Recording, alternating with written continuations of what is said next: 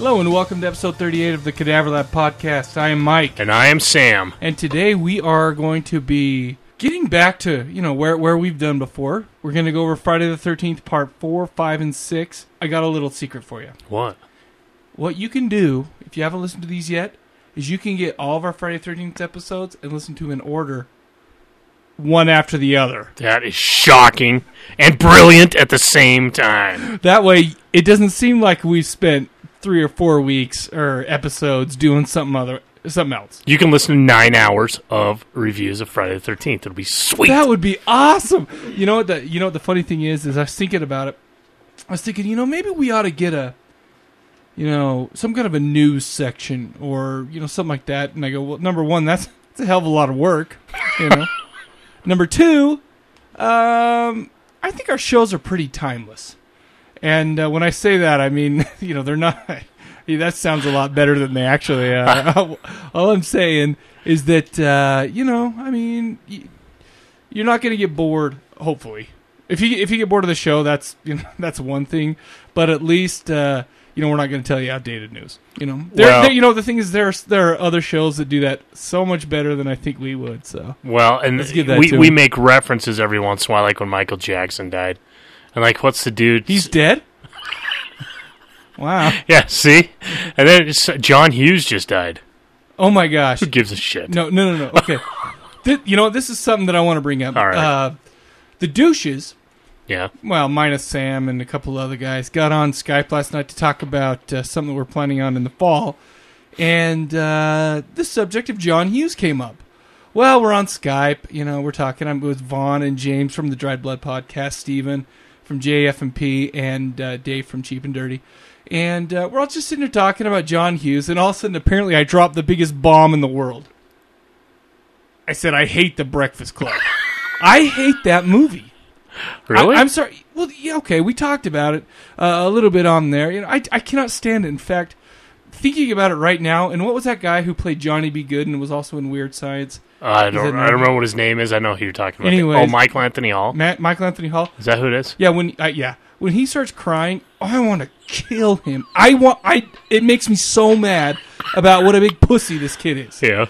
And I don't know. And we were talking about this on the call about how freaking high school was not that dramatic to me. I know. I was going to make that comment last week talking about Dead Girl. Yeah. I don't. There's all these high school movies that just have this angst. And I don't remember that being that bad. And I don't remember. I remember seeing maybe one or two people that may have been experiencing high school with that much anger. Yeah, but not enough to make tons of movies about it. No freaking. And you know what? Everybody on the douchecast or on the call was like, "Man, you live a sheltered life." And I said, "You know what? That's fine, but basically kiss my ass."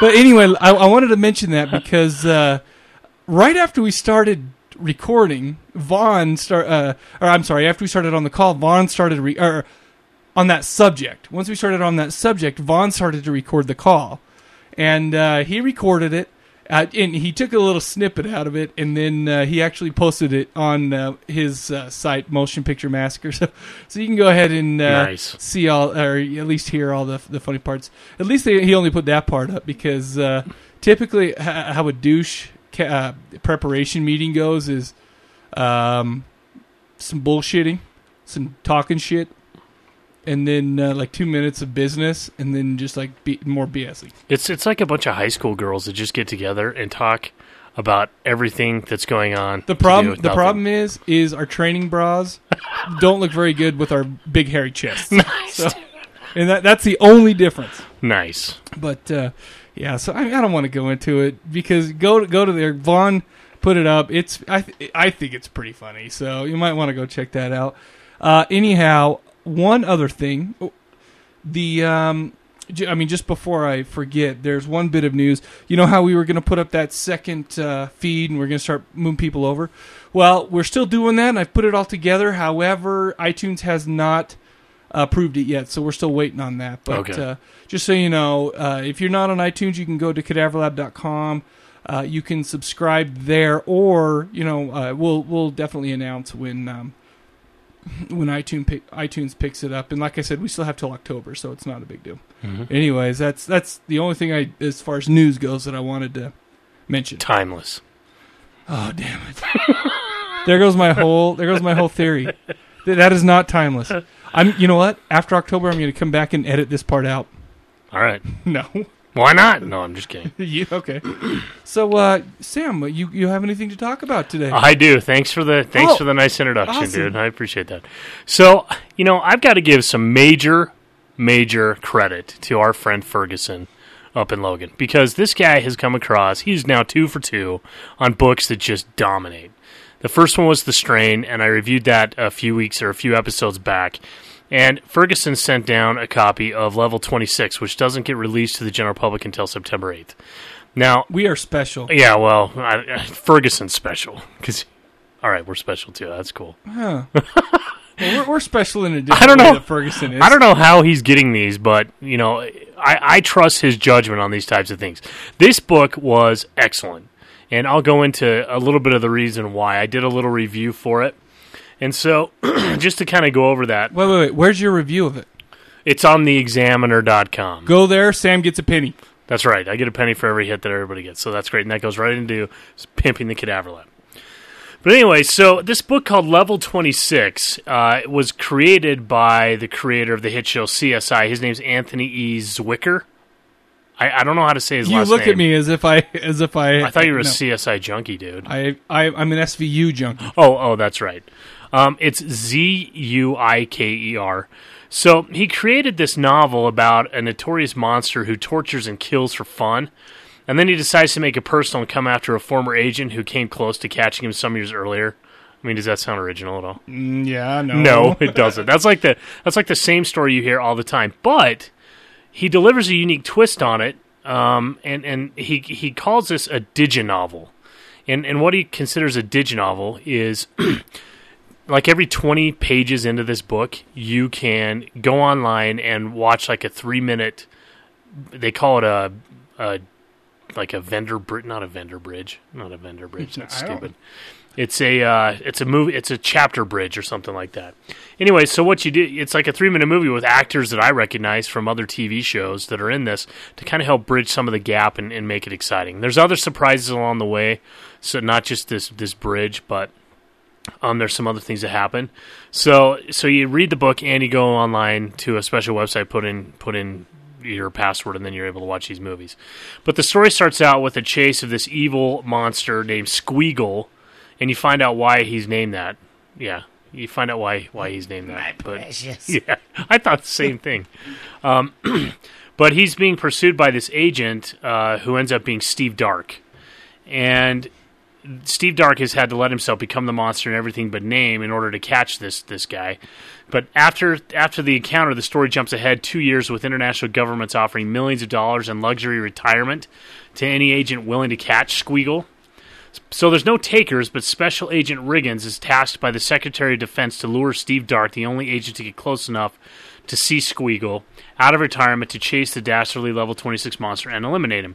The FBI has a ranking system for torturous murders that only goes to Level 25, which includes horrible murders that the public is safe from hearing about because of how heinous their crimes are, but Squeagle is the only member of Level 26. So then the book turns to the age-old melodrama of a tormented hero trying to decide to serve the greater good in a society that has scorned him, or just stay out of it and hope that the problem goes away. But eventually, Steve is drawn into the conflict and engages in full force. The story bounces back and forth between the good guys and the bad guys and provides a unique look into the story. You know who the murderer is, and you know who the good guys are at varying levels and varying degrees, so you're just waiting for their paths to intersect. You know, the best part of this book is the absolute evil character that Zwicker has created. So often in stories, the author holds back on the bad guy for some reason, creating a false sense of safety for the reader. You know, a lack of coarse language, or maybe a missed evil opportunity, or an act that is not as evil as it could be. And these are all areas that crime novelists fall short in when trying to create a truly evil character. But Squeagle is truly terrifying because he definitely takes advantage of all the evil that he can, and he doesn't hold back. There's no taboos, none of it.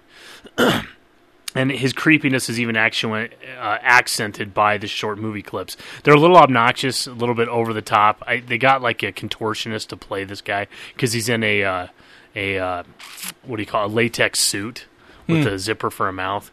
But anyways, So, but what didn't work for this book was requiring the reader to be by computer at all times to be able to access the video bridges. They come about every 20 pages, like I said, so taking it on a trip or going to bed reading the book is out of the question because you have to be by a computer. Well, unless you're a really slow reader. Well, yeah. But I mean, I was getting up like every 10 minutes. Really? I finished the book in 2 days. I mean, it was a good read.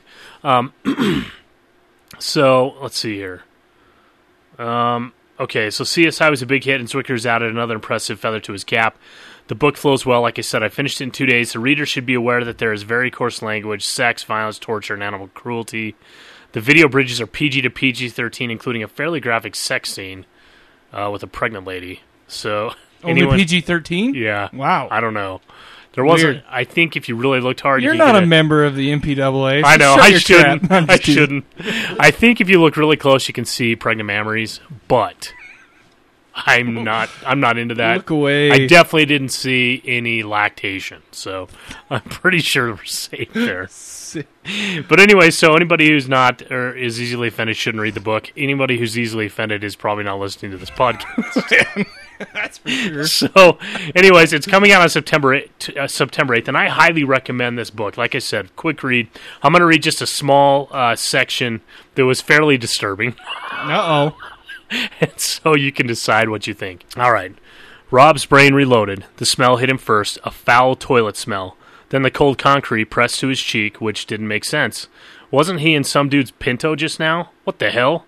And then he realized he was naked, and somebody had bound his wrists and ankles with plastic ties, and his skin went dead cold, quickly followed by an explosion of ice in the pit of his stomach. God, did it smell in here, wherever he was. He wished like crazy that he could go back in time and tell Chris and Tom, no, I don't care if you guys think I'm a pussy. We just shouldn't get in the car with the friggin' freak. We shouldn't even be here pimping for fucking beers. We should be home preparing for college, just like our parents keep trying to drill into our stupid little skulls. The room was dark, but Rob could hear moaning next to him. Sounded like Chris waking up. If Rob hadn't been so terrified, he would have started cursing him out and telling him what a moron he was. Then all at once, the room was full of harsh light. The freak in the face mask was standing next to the floor lamp, no hoodie or jeans now. The same material that Rob thought was a mask was now revealed to be a suit, covering his entire body. Well, almost his entire body. The thing that protruded from a zippered hole in the front of the suit was uncovered. Rob hadn't seen many other guys naked. He was only 17. Your curiosity gets the best of you, and you take too many glances in the gym shower room, you're liable to get your face smashed in. But even to Rob's untrained eye, this guy seemed unnaturally large. Disproportionate on any human being, let alone this underfed-looking guy. The freak padded toward them now, something in each hand, cock bouncing slightly as he walked. Rob craned his neck around for a better view. Oh shit, what if it was a gun? The man unzipped his mouth as he placed the objects on the floor in front of them. A broom, a baseball bat. Then he stood up again and began stroking himself, massaging it into full tumescence. What are you going to do to us? Rob asked, immediately sorry the moment the words left his mouth. I think you know what I'm going to do to you, the freak said. But I want to give you some options. The options are me, this broom handle, or this baseball bat. You three decide by who or by what, or shall I decide for you? Rob glanced down. The guy's dick, it turned out, was wrapped in the white plastic after all. Wrapped so tight you could see the veins. Holy shit. What the hell was going on? And what was he talking about options? By who and by what? Oh, God, get us out of here. Someone fucking hear us and get us out of here. What are you doing, man? Chris screamed. We didn't do anything to you. I'm 10 inches of full erection. The broom handle is 36 inches long and 2 inches wide. The wooden bat is only 30 inches long, but the width is 6 inches around. But don't worry, I do have certain tools should you require further assistance. Tools? Who was this guy? If you can't decide, Squeagle said, chiding them, I will decide for you. Rob hated himself for the choice he blurted out, but he knew he had to choose first before the others beat him to it. Rob tried to tune out everything that followed. The howled complaints from Chris and Tom, who quickly realized what he'd done to them, the feel of the skinny freak's cold-gloved hands on his hips, the gross breath over his shoulder, the grunting noises. After a while, he began to imagine that his body had split all the way up the middle of his throbbing, racking chest. After more endless agony, it all stopped. Rob heard the sound of the man rubbing his palms together. Just getting you warmed up, the freak said. Now let's really have some fun. Then it resumed and seemed to last forever. Squeagle pushed the first boy down to the ground, Rob, and watched him go into shock. It was an education he'd never forget, and Squeagle was pleased with himself for being able to provide it. Now for you two, who wants what? You had to choose that one? Well, it was particularly disturbing. No kidding. So anyways, it's Like I said, that's pretty tame. This guy, he's just really evil. That was tame? Well, it's fairly tame. I mean, it doesn't hold back, which is what I like. Because so many times when I'm reading a book, I'm just like, that's not a bad guy. He definitely could have. He could have done something really bad there, and he didn't do it. This guy doesn't hold back. That's wild. I didn't like hearing that. It's a great book, though. Well, no, I'll definitely read it now. Yeah. If I can pry it out of your hands. Well, here it is right here. Okay. That was easier than I thought. I'm 10 inches fully erect, so just watch out. Damn it. You know what? Here we are trying to be a high-class show and get rid of all the little jokes people say behind our backs. Nope. There it goes. Well, and the funny thing is we must tell the jokes so much that we actually had somebody draw pictures. I put it up on the site. Oh, jeez, dude. Here's what I did. Go to cadaverlab.com and probably want to search for artist or something like that. I can't remember what I put in the title, but I put a censored one on the front page. And basically I said, well, if you want to see the whole thing, you have to get inside. It was drawn by Stace from Creepy Kitsch. Freaking unbelievable. Disturbing. It was so damn funny. Yeah. But the thing is, if you want to see the uncensored version, it's on the forums and you have to sign up. I just can't. I was offended that I had a bag on my head. I was offended. She doesn't know what you look like. I'm a brown bagger? Seriously. Yes. Well, dude, you were ripped, though. You were I totally did see that. ripped. My microphone was longer than yours, too. No, listen, the microphone's the part that I... you censored? That I censored. It's just a microphone. Right. It took me like 10 minutes of looking at it, because I looked at it for 10 minutes before I read that little caption that said it's a microphone, I promise. Yeah. I was thinking it was units. Yeah. So there you go. Anyway, plus I figure maybe we can trick some people into signing up for the forums or something. Nice. Anyway, hey, thanks for that. That was cool. All right, good. Very good. Let's see. Do you want to just get into some voicemails? Let's do voicemails. Cool. I feel like I should be ordering a pizza from you guys. Seriously. This is Stace. In case you haven't figured it out, I have returned from the Convergence, since I meant to call you, but we were so busy terrorizing children and bathing in the blood of the innocent that we never quite got around to it. I have a few things of note. I watched Rec, the Spanish original version of the remake Quarantine, and I May Never Sleep Again. I watched some truly terrible horror movie trailers, and I also made Sins watch A Nightmare on Elm Street 2 and Ghoulies 4. She May Never Speak to Me Again. It was glorious. And I just want to give you guys a little public service announcement, referring, of course, to genitalia, because I know you expect that from me. I would like to talk about the fact that men who shave their scrotums, and indeed all of their genitalia in porn, you need to stop. Okay, seriously.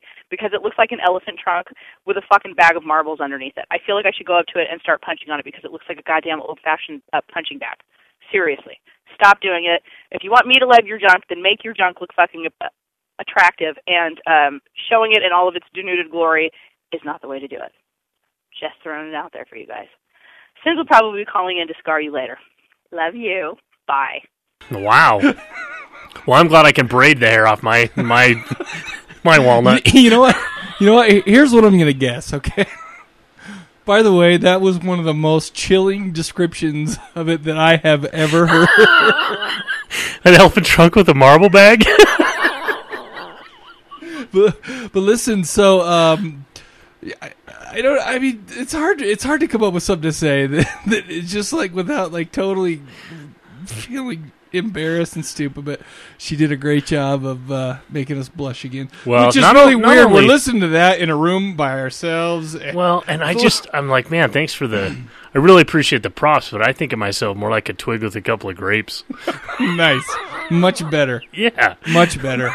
Great. Thank you for that. By the way, I just so you know, the braids may be off. I think there's a happy medium. Never mind. Maybe like a scrotee. Never mind. Yeah, that was the Stace that drew the picture that we were just talking about. You guys have to, honestly, these are two of the funniest women that I have ever read on their blog. creepykitsch.blogspot.com. Except for they kind of, you know how we talked about Nightmare on Elm Street Part 2, that if you look into it, then they were like, no, whoever says that's dumb. Really? Yeah, I read it on the blog.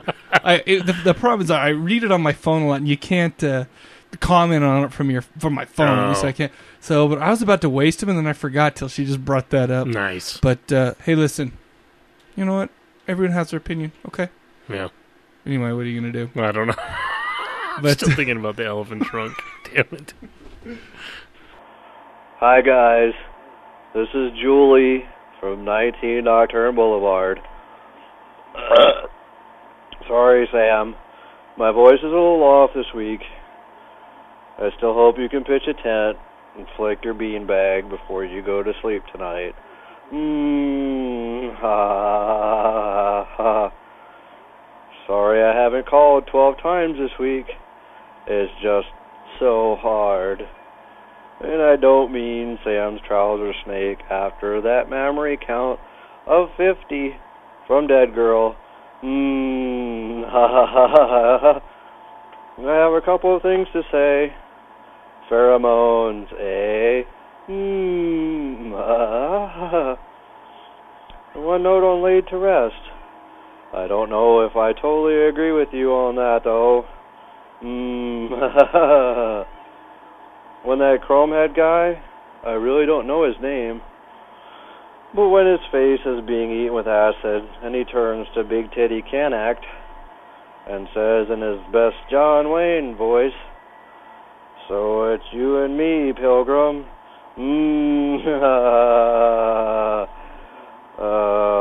That's it. Bye.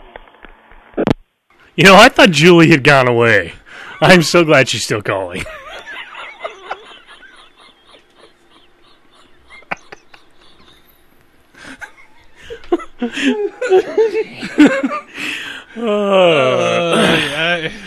Thanks for calling in, Julie. Yeah, appreciate that. Sexy bitches are my favorite kind of bitches. Sexy bitches are my favorite kind of bitches. Sexy bitches are my favorite kind of bitches. Yay! Son, do you even know what a bitch is? Sam, Mike, this is Uno Shadow. I heard about your show from Dr. Puss at the Library of the Living Dead and from the Don't Look in the Podcast folks.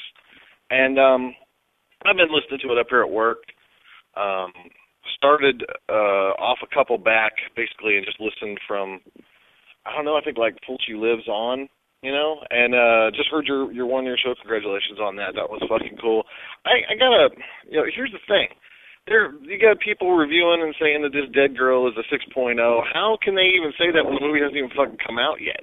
You know, like, okay, yeah, they got to see the festival screenings of it or whatever, but who gives a fuck? They always take those fucking things and cut them and change shit, you know, and all this whatnot before it actually comes out. The movie isn't even out yet, so fuck all those fucking guys, you know?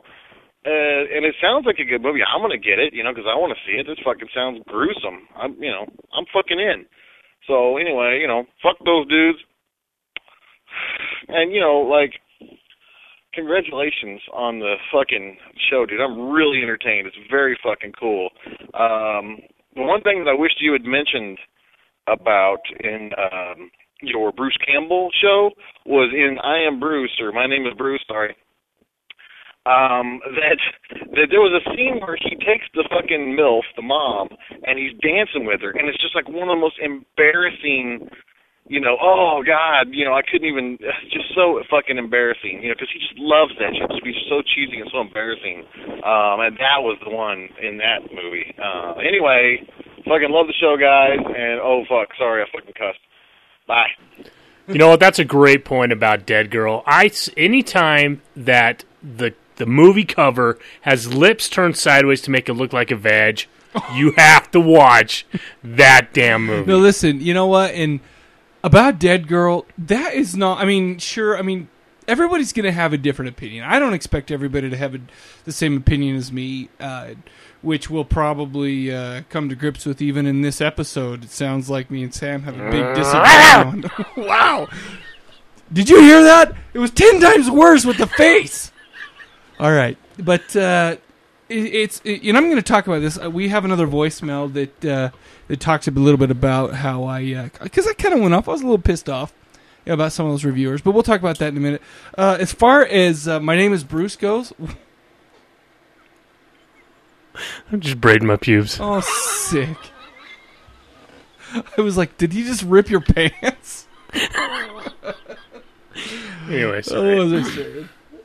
My name is Oh Bruce. yeah, you know what? There were so many awesome parts that I mean, there are subtle little things that you may or may not get. There were big scenes like that. That's just a great movie. Mm-hmm. I mean, you could either watch it or listen to our dumbasses talk about it and get everything. It's definitely got rewatch quality. Oh, you know what? And I've watched it since we did that show. Yeah. How many ago was that? Like 3? I think 3. Yeah. Well, because we did. Who cares? We're timeless, so let's just go on. Cadaver Lab, this is Uno Shadow. I wanted to call because you guys are doing Friday the 13th tonight, 4, 5, 6, with the illustrious and often an asshole Corey Feldman. And so last year, November, I went to the Texas Horror Fest, or Texas Fear Fest, or some fucking shit. Texas Fear Fest. And he had a booth right next to my friend's booth. She's an author, a zombie author. And so we're standing there talking and everything, and he is just, signing all kinds of stuff and everything. But here's the deal. This guy had, not only did he have his wife with him, but he had, handlers and stuff. So whenever he was away from his table, he wouldn't shake anybody's hand. He wouldn't talk to anybody. Basically, if you wanted to say hi to him or have him acknowledge you at all, you had to, pay him money. And okay, fine, that's cool. But here's the thing. Danny Trejo, he was in the opposite corner of the hall, and he was awesome. He was amazing. He would be just walking through. He'd pick up people's kids. He'd take pictures. He was just, shaking everybody's hand. Didn't care a lick. He was just the nicest guy ever. And, Corey Feldman, kind of a cock. His line was blocked. Basically he was, making people be in a line in a certain way to where it was right in front of everybody else's booth. Which, okay, so there's a big line in front of your booth, but now, unless the people in line are interested in what's the booth, you can't get to the booth. So it was just, a dick move, and he was just a total cock, and, fuck that dick. Anyway, later, guys. Love the show. Yeah, but can you expect anything else from that guy? I mean, you can tell that he does not embrace that. He is just... Did you watch on the chorus when he was singing to his wife right by her face? Wasn't he grabbing her face and yelling at her? No, no, no, no, no, no, no, no, no. Yeah, it was awesome. I do not like. This is the 4th time tonight that I've looked over and your face has made me feel uncomfortable. I do not like it. Dude, that hurts my Didn't he feelings. it wasn't just yelling in her face? Yeah. I don't watch that show ever, but I've actually seen that one. Sorry. The funny thing is, if people listen to the first episode, they think that's all you listen to. Did we talk about you that did. in the first episode? Yeah, because we did the Lost Boys, and you kept talking about the Coreys. Oh, that's right. No way. All right, I watched a season or 2 or 3. Oh, so Corey Feldman is a dick, which is not a big deal because I'm not the biggest fan of him, whatever. But Danny Trejo being really cool, that's actually huge. But when I went to Horror Hound and Derek Mears was so damn cool, that made me want to be his fan for life. I mean, he was a cool guy, and I'm sure that you feel the same way about Danny Trejo. But here's the deal. Now, imagine, if you will, another Corey who was exactly the opposite. Maybe not quite as friendly, and basically walk around being annoying, and his name was Corey Haim, which is worse. Because that's how he was at a Horror Hound. I'll tell you what, he walked around, it's so funny, because he'd walk around, and I swear, somebody was talking shit about him somewhere, and he heard it walking through the crowd. I don't know what would be worse, having Corey Feldman, a guy who I'm nah, or being a dick, or Corey Haim walking around catching you talking shit about him. What was it? I can't remember what it was, but I don't remember. He looked me right in the eye after I said something. I made a joke of it, but he's a big puss. So and that ranks right up there as almost as big of a travesty as the Brian Cox incident. Wow, way to bring up the FCI. Yep, that was brutal. I'm still getting shit for that. By the way, you should. Yeah, that was. Talk about going back to older episodes to edit stuff out. Maybe. Why does your drink keep popping? Anyway, my elephant trunk with marbles hits it. Greetings, Sam and Mike. This is Otter calling you from the land of McPierce down here in tropical North Carolina. I don't think this place is anything special. The neighbors either ask you if you y'all like racing or what church you go to? But anyways, just congrats on your 1 year. It seems like just yesterday I was searching for podcasts where they were discussing the Evil Dead, and I found you guys. And that was only your second episode. And here we are. But look forward to the next episode regarding the next Friday the 13th movies. Starting to get into the zombie Jason stuff. And also, I wanted to tell you guys, on the ride down here from Michigan, we go through West Virginia and Virginia. And I started to think, and this isn't an insult to him, but I just picture Steven living up on top of one of those mountains in a single-wide trailer with a big ham radio antenna going off the roof of it, and him spouting his random thoughts and wisdom and all that. Possibly has a still out back or a wacky tobacco field somewhere nearby. I don't know. But that's just a thought. But, I got to agree with you guys when it comes to or at least Sam, I guess, when it comes to these newer vampire things. I like vampire movies, but I really think that the Twilight whole little thing here, fad, has really kind of pussified vampires. Like, I haven't even watched the show True Blood yet because, I watched a few episodes in the first season, but I just think it's too pussified, man. I want 30 Days a Night vampires. That's what I want, just ruthless killing machines and things like that. And you guys were talking with, like, putting rec if they did it, like, in the art house theaters. I know that a place that was in Michigan, Royal Oak, called the Main Art Theater, they used to do that. They'd have, maybe a 7 o'clock and then a 9 o'clock screening of some, independent foreign language, subtitled, and it could be any genre. There were, comedies, romance, horror movies, because they've showed some of the Japanese horror movies that, were being Americanized, that were out in the main theaters. They'd show you the original Japanese version on the big screen. We'd go see those because I always think the Japanese version is better before they Americanize it. But other than that, that's pretty much about it. And, Sam, you talking about making crazy pipe bombs there as a teenager. None of us ever did those types of things. We never were home run hitters in mailbox baseball or actually putting the pipe bombs inside the pumpkins and putting them in people's front yards and also melting down mailboxes with homemade napalm. Wasn't much to do out in the sticks where I grew up at. So, well, anyways, guys, congrats and keep up the good work. Goodbye. You know what, Otter? We appreciate that voicemail and the congratulations because you started at episode 2 and you're still listening. Either you are freaking crazy or you're a kick-ass guy. Either way. I think he's a kick-ass guy. And Otter's been calling in forever. You know what? has. He is a super fan. Yep. You know what? We don't have fans. We have listeners because, I don't know, it just We're not seems, cool it enough to seems have a little fans. weird to Well, have and the funny fans. thing is Otter is right on when he's with his description of Steven. You said you imagine him that's that not way. true. No, that's exactly what he is. Oh, let's hear your argument.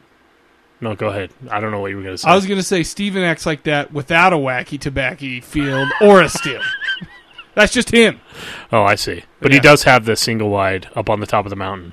Yes. Okay. He actually lives. Remember in Wrong Turn, there was that what do you call those guys? Like a ranger outpost in one of those high. Oh yeah. He lives in one of those. Sweet. Yes. We need to go visit. Absolutely. As Sam shakes his head no. Okay, so let's talk about let's revisit the vampire. Yes. Because Otter's a pretty stand-up guy. Oh, I'm with Otter on that. I agree. Now let me ask you something. I saw a movie I started a movie this maybe last week, I guess. Anyway, so I saw this movie called Bled. I think it either came out this year or last year, and it was the biggest pile of crap. Oh, really? Movie that I have ever seen, and it was more of a vampire in the vein of maybe an Anne Rice type of thing. Well, not really. It was more of a love, like you know how you see those like romance novels with those hot dudes on the front. Did you just say hot dudes? You just said hot dudes. Hot dudes on the front. What? What? They have hot dudes and they have some hot ladies, but you got to realize the dude's always so big because. But you just chose hot dudes as your filler in your sentence, man. You didn't say the hot chicks and the hot dudes. You just said hot dudes and went on like I wasn't going to notice. All right. Easy there. Okay. So, who just talked for like 20 minutes about a 10-incher? Listen, you almost fainted when you said hot dudes because all the blood rushed to your junk. I saw it happen. I am editing all of that. No, you're not. Anyway, so it was that kind of film where it was blatantly a romance novel type of thing, and like I said, I watched the first 20 minutes of Twilight. I made it 20 minutes. This movie, I made it about 7. Oh, really? And turned it off. It was probably the biggest pile of crap that I've ever seen. And I think that there's just such a big outrage because of Twilight, because of its huge following, and it's just so popular. Well, let me tell you, because I read the books. Get ready, because the pussification of werewolves is coming. Sweet. I like neutered monsters. Anyway. It's so bad.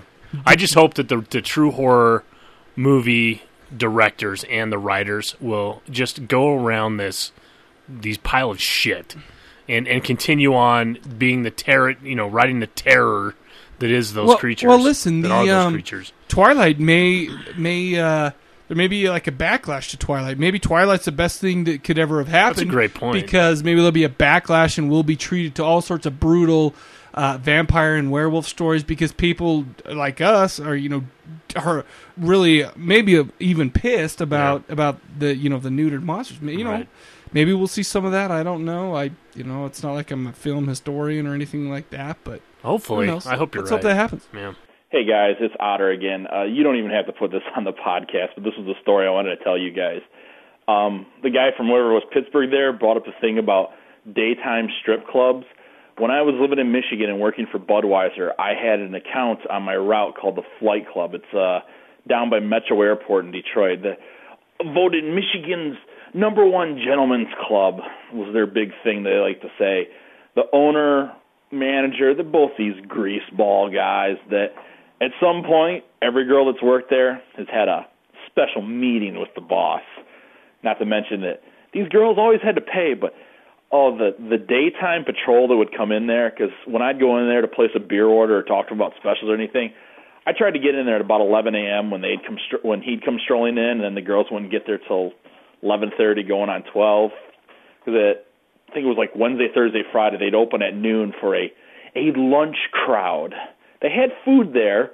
Their kitchen was clean, though. I'd seen it. It's not bad. I ate there. But these girls, even the daytime crew, when they were all dolled up and they had, the lights all dim and the music all playing, the girls looked pretty rough.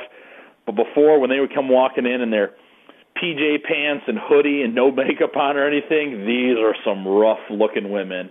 It's like they were the women that used to be the nighttime crew, and after years of dancing and hanging from the pole and, hey, honey, for a few extra dollars, you'll take care of me deal, these girls have seen some miles. And this place also had, like, convention rooms and stuff where they'd have these business conventions, and guys from, big companies, the auto companies, other, like, big Fortune 500, they'd have conference meetings there. And these guys, oh, yes, we're great, outstanding citizens, this, that, and this. Man, these guys would get in those conference rooms, and they were like a bunch of 12-year-old boys that found their daddy's Playboys around. They're just running around like, oh, my God, look at this. And these girls would tell me that, I could get a guy, easily $500 just for a little hand release, and like the crazy shit these women would tell me. But, yeah, those daytime girls, ooh, when the lights are on and everything, they're a lot rougher than they look when the lights are off, and that's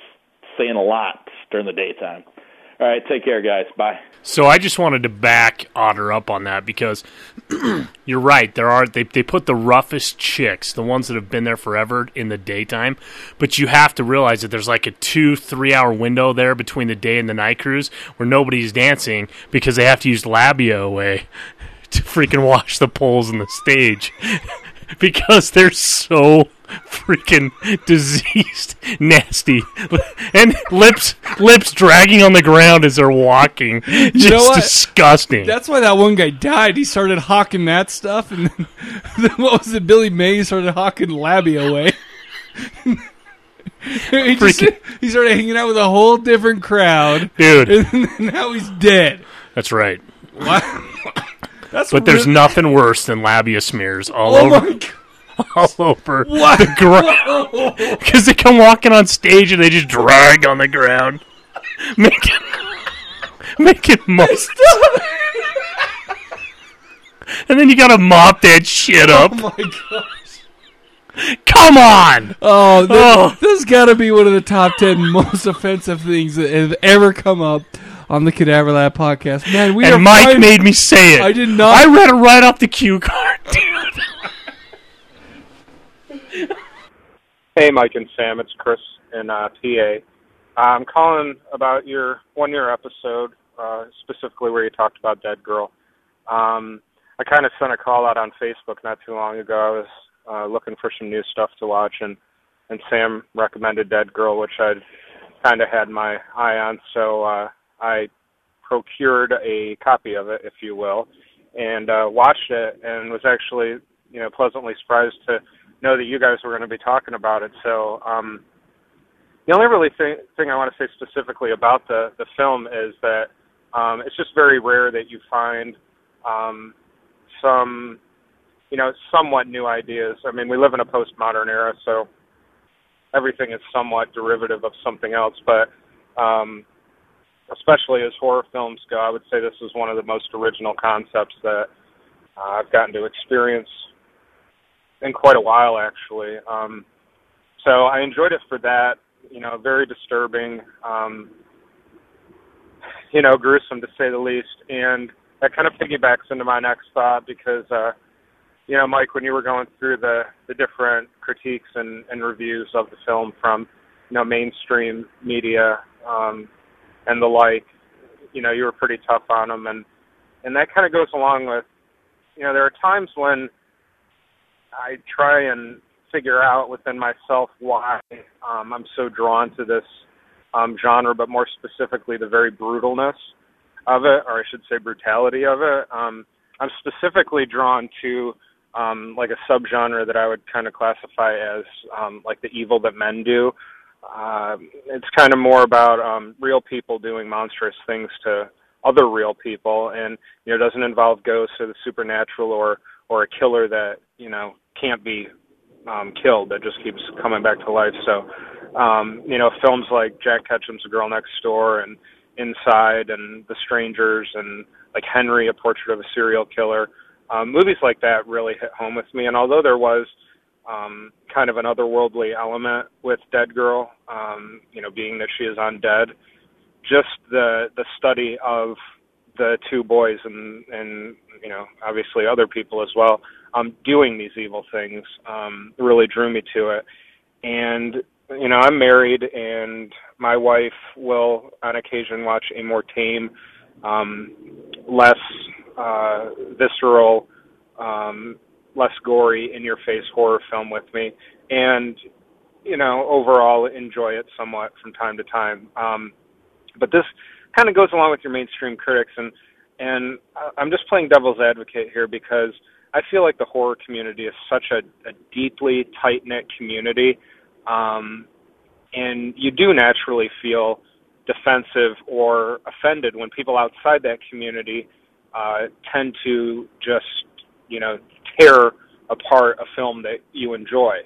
It's okay if people within the genre, fans within the genre that may tell you, I didn't really like that or whatnot, because you can respect them as someone that is exposed to the genre and actually takes the time to watch films. And then when you have a critic who really doesn't know too much about the genre or isn't as immersed in it as we are, it hurts you and you get offensive. At least I do.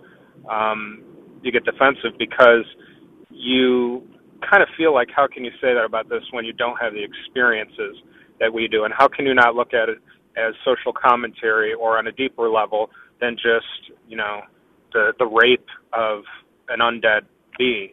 But as playing devil's advocate here, I just want to say that I understand why you were upset, Mike, but at the same time, I don't really feel like you can get that upset at these mainstream critics, because you look across society as a whole and, the horror fan the exploitation fan, the Mondo fan, people that will just sit down like us and watch the most gruesome, unthinkable acts recreated or staged on film. We're really such a minute group, and I think that, like my wife and other friends who have no desire to watch this type of film and can't see anything but what's being thrown in your face in terms of, you know, the visuals, I feel like those reviews are done for the mainstream and are done for people that just naturally and intrinsically cannot relate or look deeper or find, you know, additional content in the subject matter. And so I feel like it really shouldn't upset or even affect us because those people's opinions in general and naturally related to film we don't share. So I feel like, you know, you can get upset saying, well, they're slamming this movie, turning people off to it, steering people away from it. But I honestly believe that they're not turning away or steering away people like us who are going to seek it out and watch it on our own and, as sick as it sounds, enjoy it or be interested in it. Whom they're steering away are the people that honestly are going to be horribly offended, depressed, and appalled by the subject matter. So that's just kind of my take on it. You know, I feel like if we as a community really want to get the word out and also find out about these films ahead of time, we'll do our research and we'll take in all kinds of different positions and opinions. But ultimately, the people in the horror genre, the fans of the horror genre, are the ones that are very rarely put off or turned away by a review. If a movie gets 30 horrible reviews from 30 different people, but I still want to see it, I'm going to go see it regardless and make my determination after the fact. You know, my wife, if there's a movie, whether it's a romantic comedy or a drama, and it gets a couple bad reviews and she reads 2 bad reviews, she's going to stay away from it. So I guess what I'm saying, Mike, is, you know, don't get too upset and too outraged by these mainstream critics because they're not reviewing movies for us. They're not reviewing movies for our community, and they really don't think, feel, or experience film the same way that we do. I'm proud to say that I'm part of the horror community, and I'm proud to say that I look at things in a different light than mainstream, and I'm happy to count the two of you as members of that community as well. So that's really all I have to say. Just you know, keep up the great work. I know you guys have been busy. You know, Mike with the Douchecast and everything that's going on, but I really enjoy everything that you're doing and wish you all the best. And we'll talk to you probably sooner than later. Take care. Bye. You know, that was an awesome voicemail. Thanks for calling that in. Chris and I are big buddies on Facebook. You know, and there's not one thing in that voicemail that I disagree with at all. Not one thing. I think that was intelligently thought out. Everything, you know, and he did a good job expressing his feelings.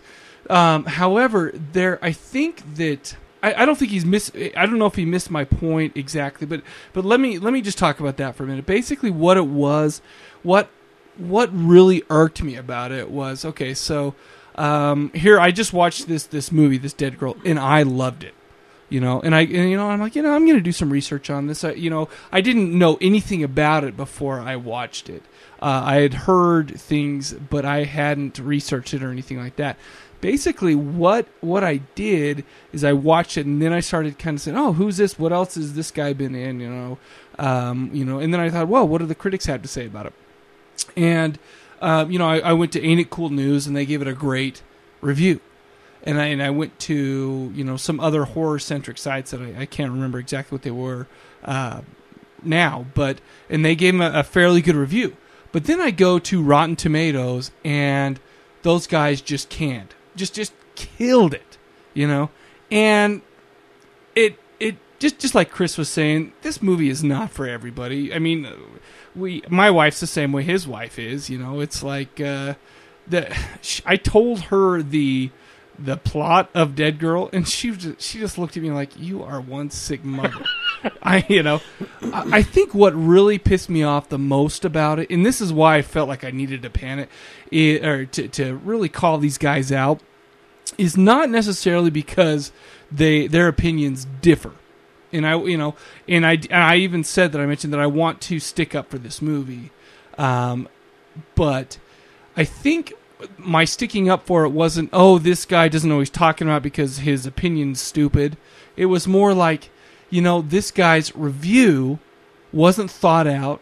It wasn't, he didn't think critically at all. All he did was basically call it names and try to demean it. And in my opinion, I mean, we talk to each other. We'll, like in the douchecast, we'll call each other names. That's all in good fun. But the thing is, if you are seriously calling people names and trying to demean them, that, to me, that is the bastion of the weak-minded. That's how I feel these guys were being. It's like, you know what?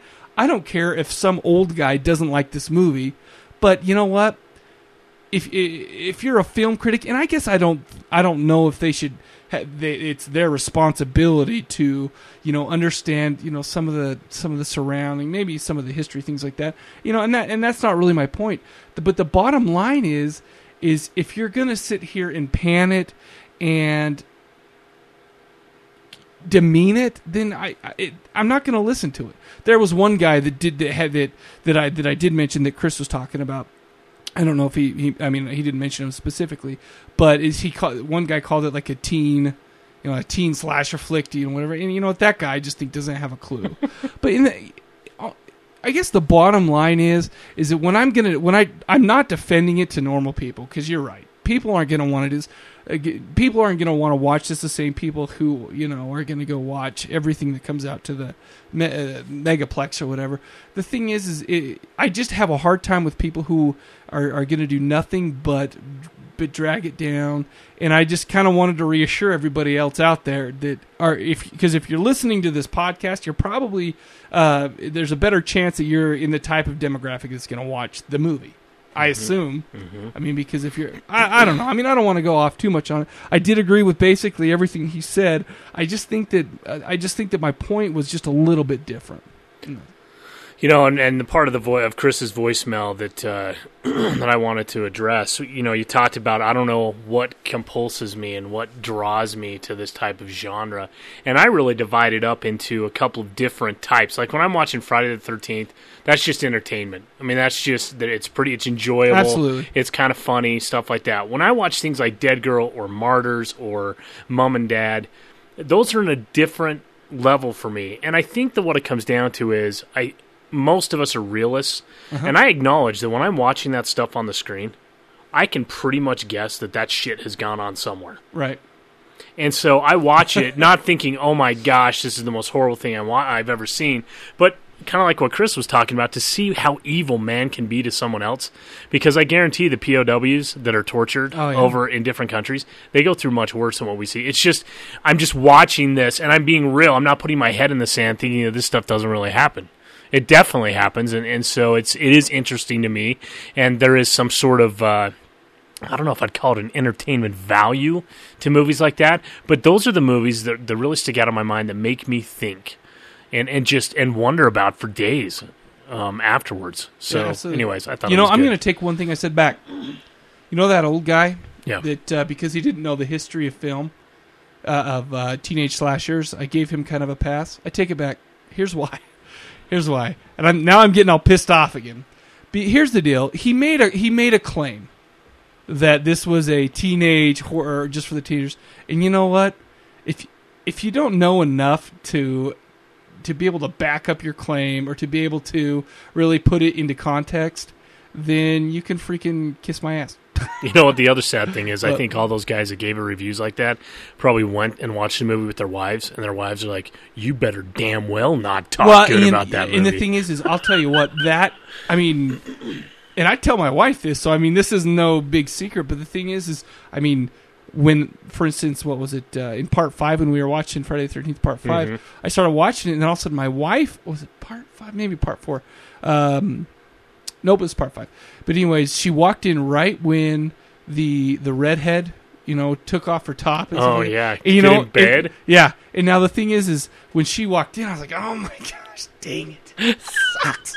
I'm getting busted here. But, yeah, I mean, maybe they just had a bad experience or whatever. But listen, you know what?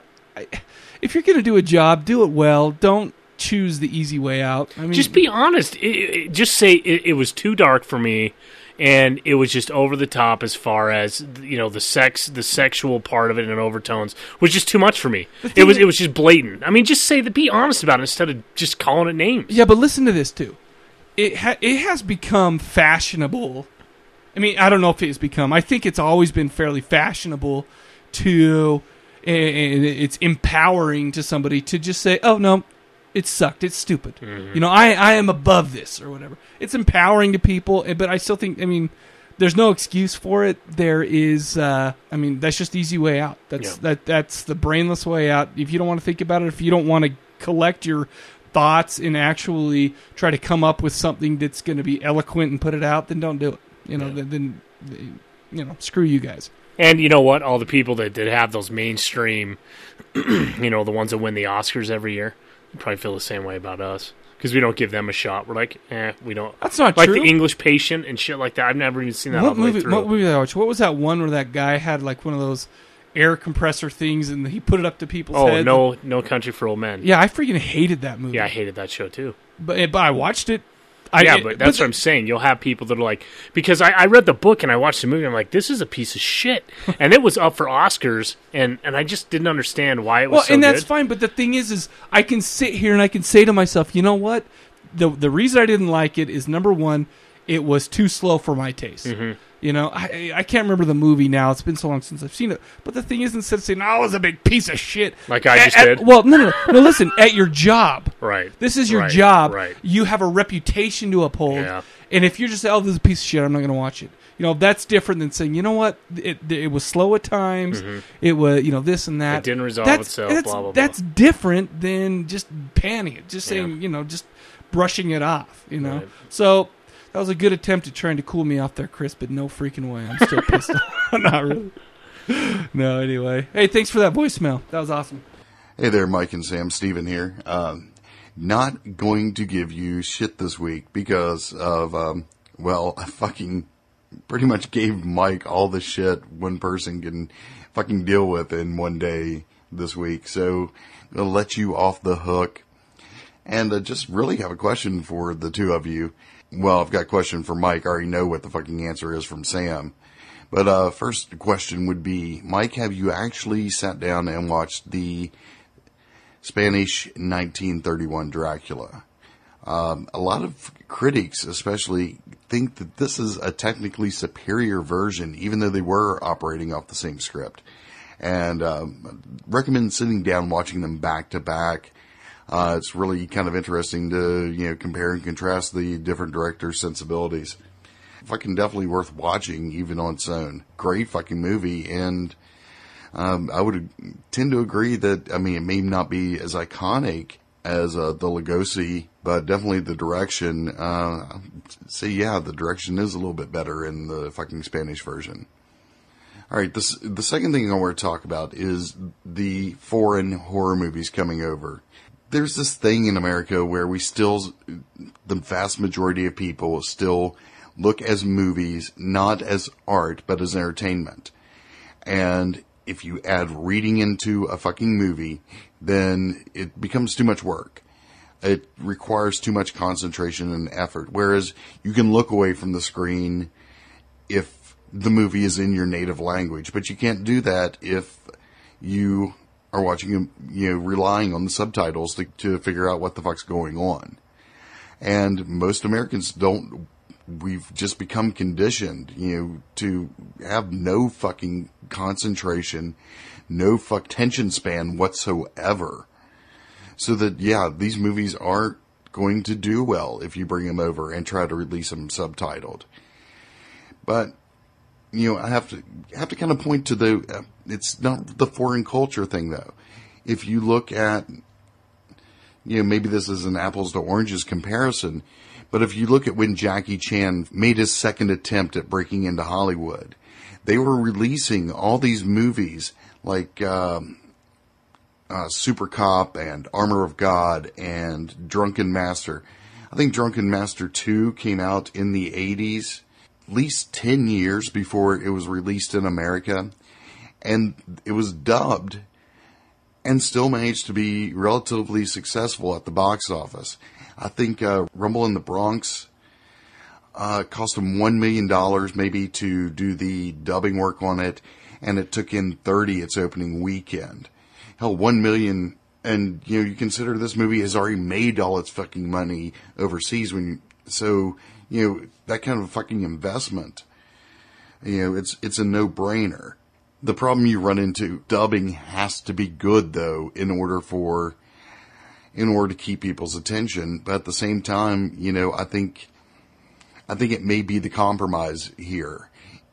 I would much rather watch Let the Right One In dubbed than I would a fucking American remake of it.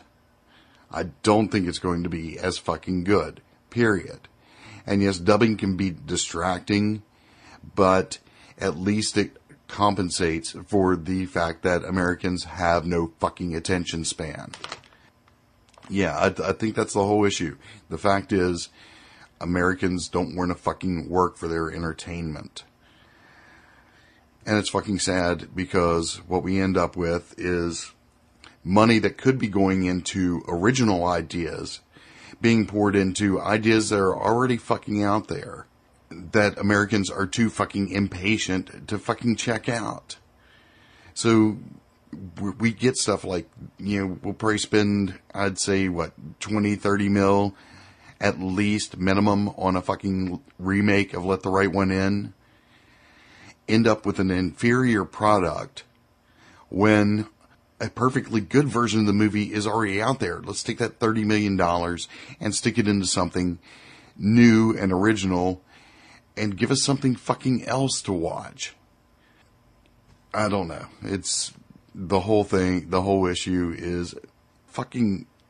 The other thing about it is that really bothers me is that because of this mentality, Americans are fucking stupid.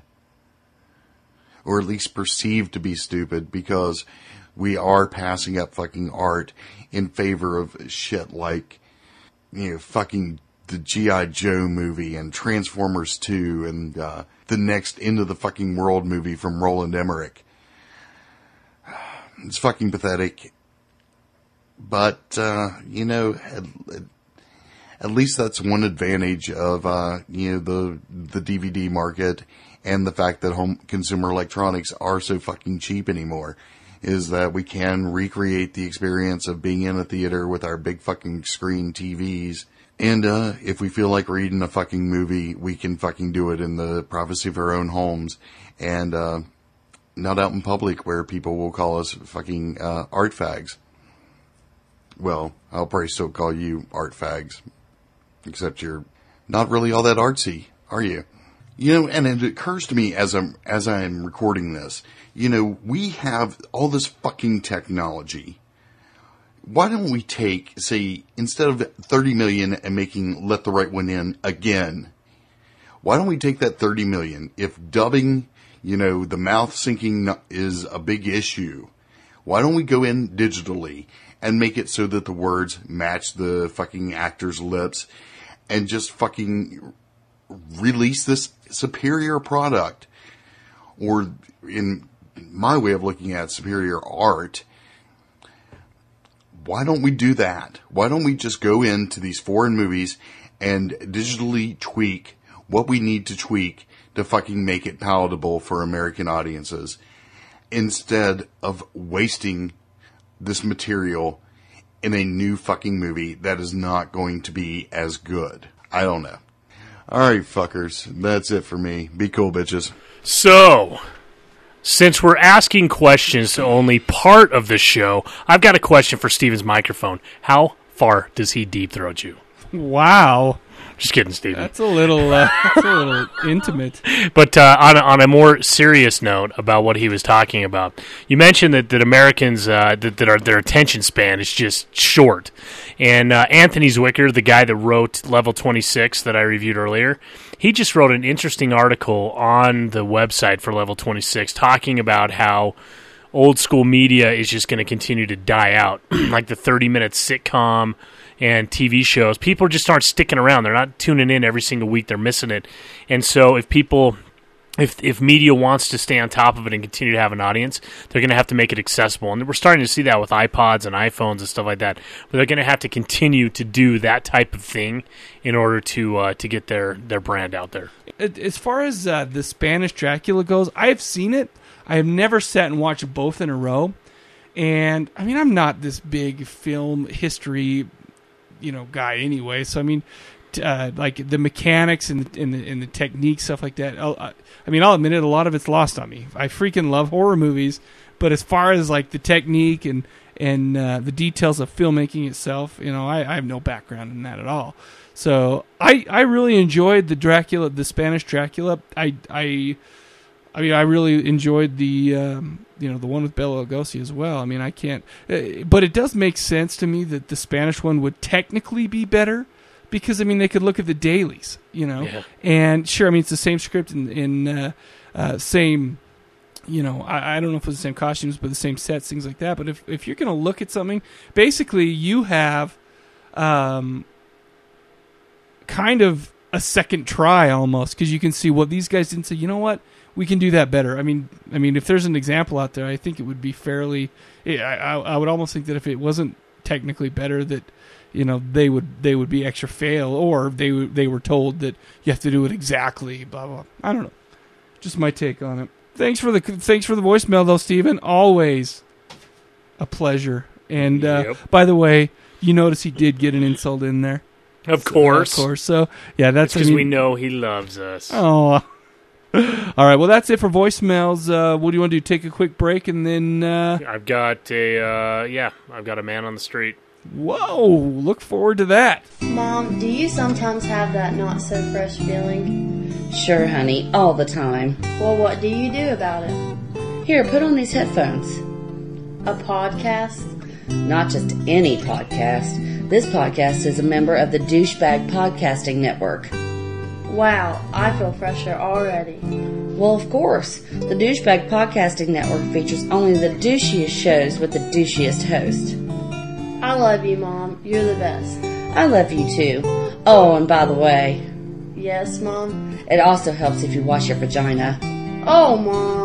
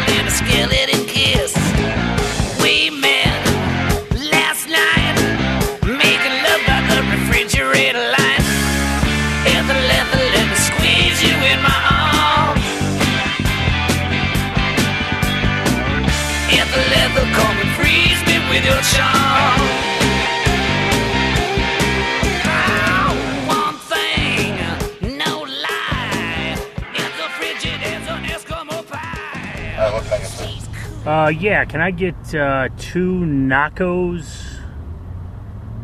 Just like the nachos and chips? No, the nachos. The nacho? Yes.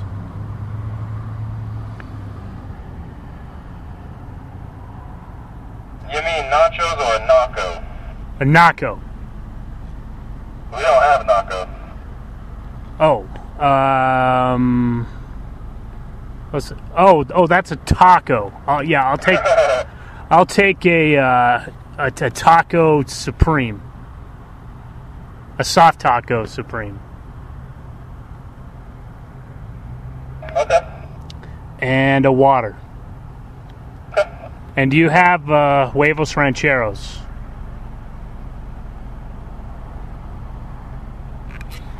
you got a chicken ranchero soft taco.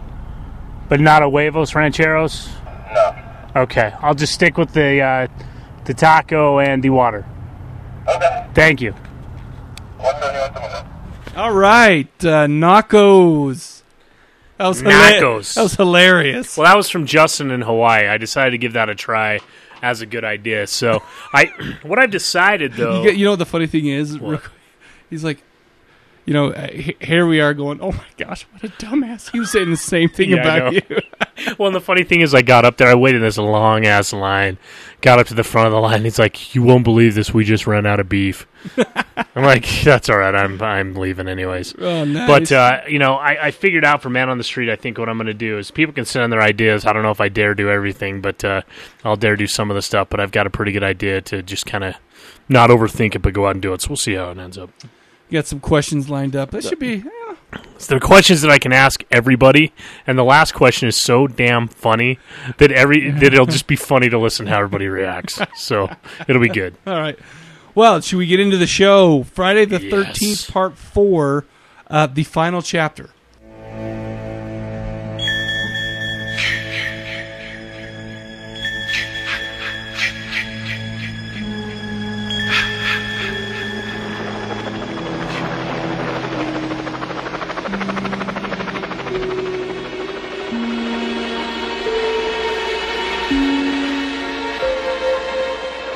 3 times before, you have felt the terror, known the madness, lived the horror. But this is the one you've been screaming for. Friday the 13th, the final chapter. Jason is back. He moves like a shadow, dark and silent. Now you change your mind? He never utters a word. He doesn't even seem to breathe. Where the hell's the corkscrew? He simply, mindlessly, mercilessly kills. But now, Jason's reign of terror is over. Friday the 13th, the final chapter. Friday, April 13th, is Jason's unlucky day. So after this one, we'll be done with the... No? We won't be done? No? Okay. Shocking. Came out in 1984. IMDb gave it a 5.2. Directed by Joseph Zito. Written by Barney Cohen and Martin Kitrosser. Are you looking at me because my voice cracked up here? No. Budget was $1.8 million. Actually, it was IMDb said it was $1.8 million, but on Wikipedia it said $2.6 million. The gross was $32.6 million. No wonder why they kept making these. Oh, no doubt. Duh. Starring Kimberly Beck as Trish Jarvis, Eric Anderson as Rob Dyer, Corey Feldman, the Dickless as Tommy Jarvis. See, I just said that because it made me feel empowered. You just said that about like a 10-year-old kid, dude. About Corey Feldman? Yeah. No, I'm looking at his picture right now, and he's old. Okay. He's old. He's yelling in his wife's face. Barbara Howard is Sarah. Peter Barton is Doug. Lawrence Monson is Ted, the most irritating son of a... teddy bear kids. Joe, shut up. Sorry about the shut up. I'll be in my office.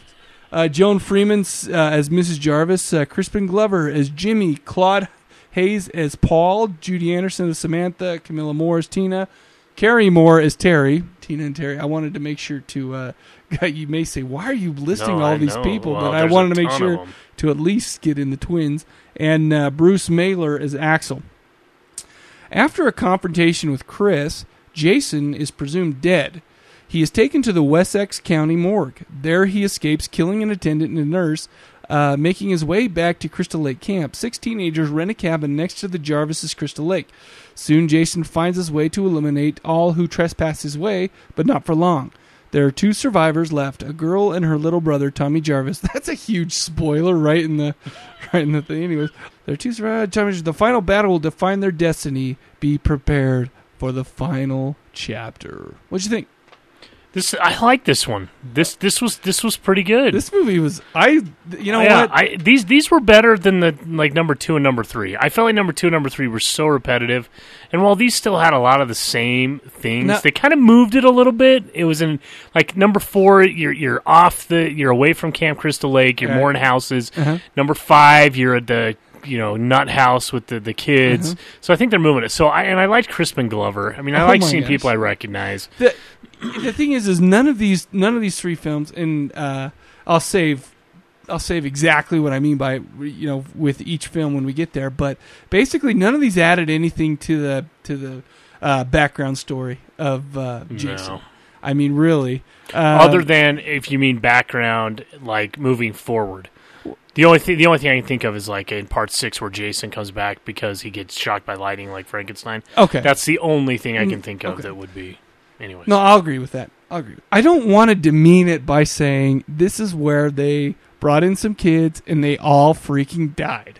But that's basically all 4, 5, and 6 were. As far as 4 goes, I mean, there was nothing. I mean, let's say in 1, we obviously knew it was the mother, and then we found out that Jason was actually alive. And 2, Jason's been camping out in the woods, and he is actually, this is the first movie where he's the killer. And number 3, he finds his mask. I guess that's, basically the main point for number 3. But number 4, he's just kind of on his killing spree. Now, the first part of this movie was especially funny to me. Basically, I guess it starts off, pretty quick after part 3 ends. They take Jason's body to a morgue. They stick him in the, in the cooler, which, by the way, we're not supposed to notice, but there was breath coming out. I saw that. Yeah, okay. I wrote that down. I think we are supposed to notice that. Were we? Okay, I think so, maybe. because then that's showing that he's alive. See, and that's the thing. Is he undead? Did he somehow wake from the dead? Who knows? But apparently, if since that was in there, we're assuming that he was maybe just in deep slumber and just happened to let out a breath right as he went into the locker. But anyway, the first part was totally hilarious to me because, I mean, here we are at this morgue. We have this kind of a slimy dude, and then this nurse eating a sandwich. Going back. Oh, of course, eating a sandwich because he's a morgue. That was going to be the first thing. I mean, he's. I don't think that you're a real mortician unless you eat a sandwich around dead bodies and maybe rest it on their stomach or something like that. But no. First of all, we go in there and there's this kind of horn dog guy, and he keeps trying to make it with this girl. But did you notice that? The video he was watching of the calisthenics, he goes into the back room and there's like this TV show on of these hot chicks doing calisthenics. That was the same video that the dad on Dirty Work was watching. I've never watched that. You never seen Dirty Work? It's not like a freaking awesome movie, but it's hilarious that they reused it in Dirty Work. I mean, just the back and forth there was pretty funny. These start getting a little more. Well, 4, particularly in 6. So we're had some comedic additions to it. 5 tried really hard with Ethel and Junior. Well, let's wait to talk about 5 because I think we're going to kick 5 in the balls. Yeah. But I mean, with like Sam was saying, Crispin Glover, between the dialogue between him and Teddy, it was just kind of just ridiculous, and yeah. Crispin Glover's dancing. They brought twins in. I thought that was a great, pleasure, hot twins. Yeah. Number 4 had the most nudity in any Friday the 13th. Really? Yeah, is basically what it was. I don't know what. Well, and you know what though, there was something that really bothered me. We know these are fake, but this one was this was especially fake. As they're coming up the road and they pass the fat chick on the side of the road. Right. She freaking pulls out a banana to eat. Bullshit. Why? Because that would have been a Twinkie in real life. Yeah. And that was the fakest shit I've ever seen. That she would go get in her pack, this fat chick, and pull out a banana. That's really rude. Right. But the thing is what happens is this fat chick, as Sam would put it, because I'm all PC and nice and Yeah, everything you're like that. nice. But no, okay, so she gets, I can't remember exactly how she dies. She gets something stuck through her, but she squeezes the banana. The Yeah. effect that you get out of that banana wouldn't be as good in the Twinkie. It would be better with the Twinkie because No. the cream shoots out No. of the little holes. You know what? That is a debate for the ages, because I think that That's what she said. sick. The squeezing banana, pulling up and then falling over would be better than just squishing a Twinkie in your hands. That's a debate that we need to get into. It would have been more realistic with the Twinkie. So No, I would have bought it. Because let me ask you, because you were so into this film that's what took you out of it. I was like, oh, You've I'm watching got a to be movie. kidding me. I'm actually. This is from then on, I was like, this. I can't believe any word they say. Yeah, I'm not going to agree with you on that one. But okay, so we move on. There's really a whole heck of a lot. Not a heck of a lot to it, but we are met with this family called the Jarvises, a mom and sister and son who is Corey Feldman. Basically, they live out in a cabin type thing. It seems like she just went through some kind of a divorce, and they're trying to make a new start. Which is great. And actually, I liked that family. I mean, I thought the family. I mean, it was maybe a little corny at sometimes. But I was surprised that they died. Well, that the mom did. No, right, exactly. But because she was a likable character, and you can't say that about all the characters that were in this film. You can't say that about most of the characters that were in, all these films. But so they're making their attempt at a second chance. Corey Feldman seemed like a normal kid. I mean, I liked him in this movie. Yeah. I think he did a good job Until the end. But yeah. All right. Next door to this family, of course, these partying teenagers come up to take a, just a vacation, stay up there, party, skinny dip, which was, Fantastic. fantastic. One thing I did like about it, well, in the movie, obviously, you kind of get the interaction between, this family and, how they're trying to build their relationship, get better. And then also, how they interact with, the partying teenagers. Next, one of my favorite characters, though, was, there was a camper, or I'm sorry, a backpacker who was actually out to hunt Jason. And he, kind of an outdoorsy type of guy. He is befriended by the family because he helps Corey and Corey's older sister fix their car and whatever. He was the characters in this were fine. As far as the teenagers in the other one, they're pretty much cookie cutter. I don't know what how'd you feel about that? No, I agree. One thing that I liked is they brought different parties together this time. Really, as far as you've got two complete separate groups of people that become involved with this. And I really did like the family. Yeah. I liked Trish, and I liked Tommy and the mom. And like I said, I was really kind of for the first time, I'm disappointed when someone gets killed, and it was the mom. I mean, I was like, oh, crap. And I kept waiting for her to come back. because typically you want everyone to die. Right, but I didn't want to see her go. But, yeah, I think you got the same thing, people pairing off, and then they're going to have sex. They get killed while they have sex. I mean, it really is typical, but like we're going back to spend $2.5 million or whatever this, whatever the discrepancy is, and make 30, it's because they have that cookie cutter. Well, they're going to keep doing it until it doesn't work. Absolutely. When I was watching this, I can't remember who it was. It may have been Johnny who mentioned this. That the remake comes out, and in the beginning I was kind of irritated because of the some of the one-sided characters, and everyone was too pretty.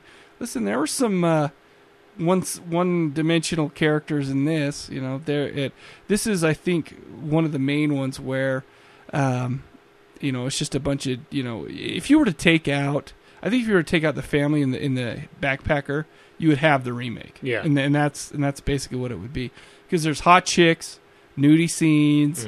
You have the one good girl. Just like the new one, and who finds true love, with some dude, but then they both freaking die, except for not in the new one.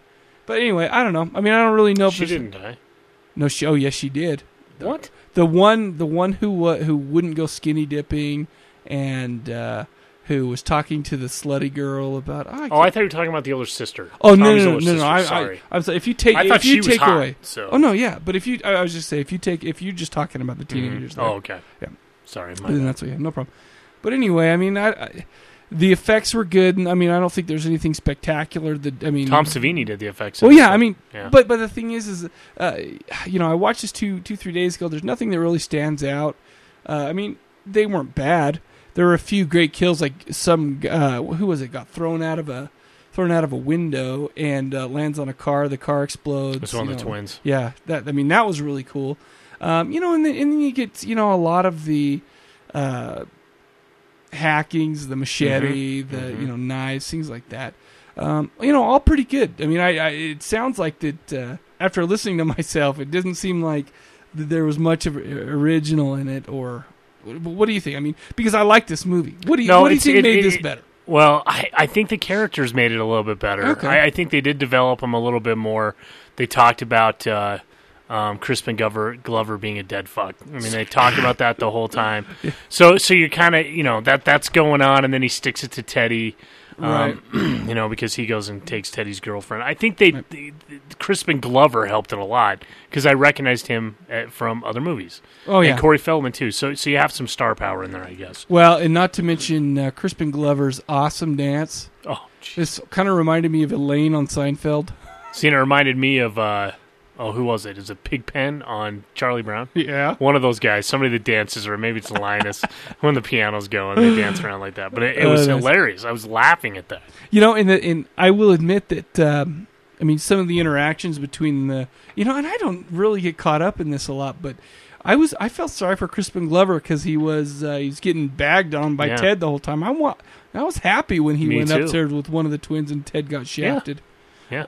By the way, how about that old style porn? Oh, that was pretty sweet. Oh my gosh, that was pretty solid. Lots of pretty solid. Wow. I just hope one of those wasn't my grandma. I don't know. You have any final thoughts? I don't. No, it's hard. We go back to it, but. They just went to where their strengths was, and I want to hit it one more time because I noticed that it starts raining. They go on the big body run where they're trying to get away, and you make sure to go see how everybody died and ended up. Right. And then, they go to the end, and Corey Feldman has done speed reading to figure out that there's some psychology going on here. Right. So he hurries and takes the time to shave his head to, I guess, look because he found it with the backpacker who's hunting him. Did all this research and had all these clips, things or like newspaper clippings, things like that. Yeah. So. And Tommy makes masks, and so he decides to shave his head, put makeup on, and it seems like this happens more often than I ever realized. That the end of these movies is people talking to Jason and trying to convince, and Jason, his guard goes down because he's just mesmerized by either somebody pretending to be his mom, because there's some bald kid. Yeah, that just looks like a cancer survivor, which is just horrible. I shouldn't say. You know what I just realized? I've thought about this before, but 4, 5, and 6. Is kind of have the one thing in common is that Tommy Jarvis is in every one of them. Tommy Jarvis is a pretty normal kid, gone through a divorce. He has his interest, happened to be making like special effects and maskings like that. At the end, he goes through a pretty traumatic experience. However far-fetched it is that some little tiny kid, can beat the shit out of an undead, whatever, undead. Well, I don't know. Maybe he wasn't undead by now. But can kill this giant dude. You know what? I'm not even gonna look into that because I can't look into Jason's, psyche to see what he was going through when he saw bald Corey Feldman. Yeah, I'm not even gonna comment on that. And the fun, and this is something too, a theme. I don't know if it's a theme, but it's something that 4 and 5 both have in common. We're gonna spoil it, right? I mean, have we not yet? So at the end of part 4.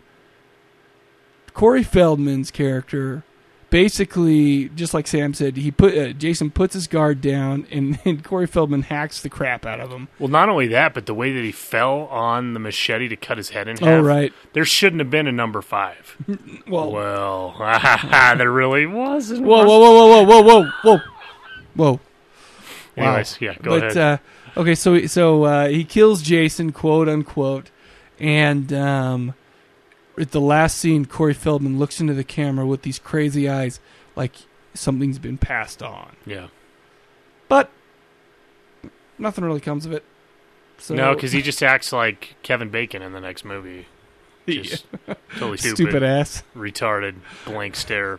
Anyway, the thing is, I like this one. I'll give this one a buy. I'll give it a buy. Because it was, there was a lot of stuff that we liked. There's a lot of things I liked about it. It wasn't spectacular. There was no moments of, It was just basically, killing.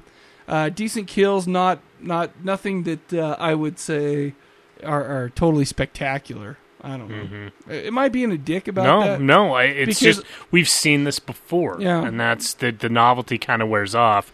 But I'm not trying to be negative about it either, because I do give this a buy. Yeah, there were some pretty hot girls. There was some good characters in this one, which like I said, was fairly uncommon.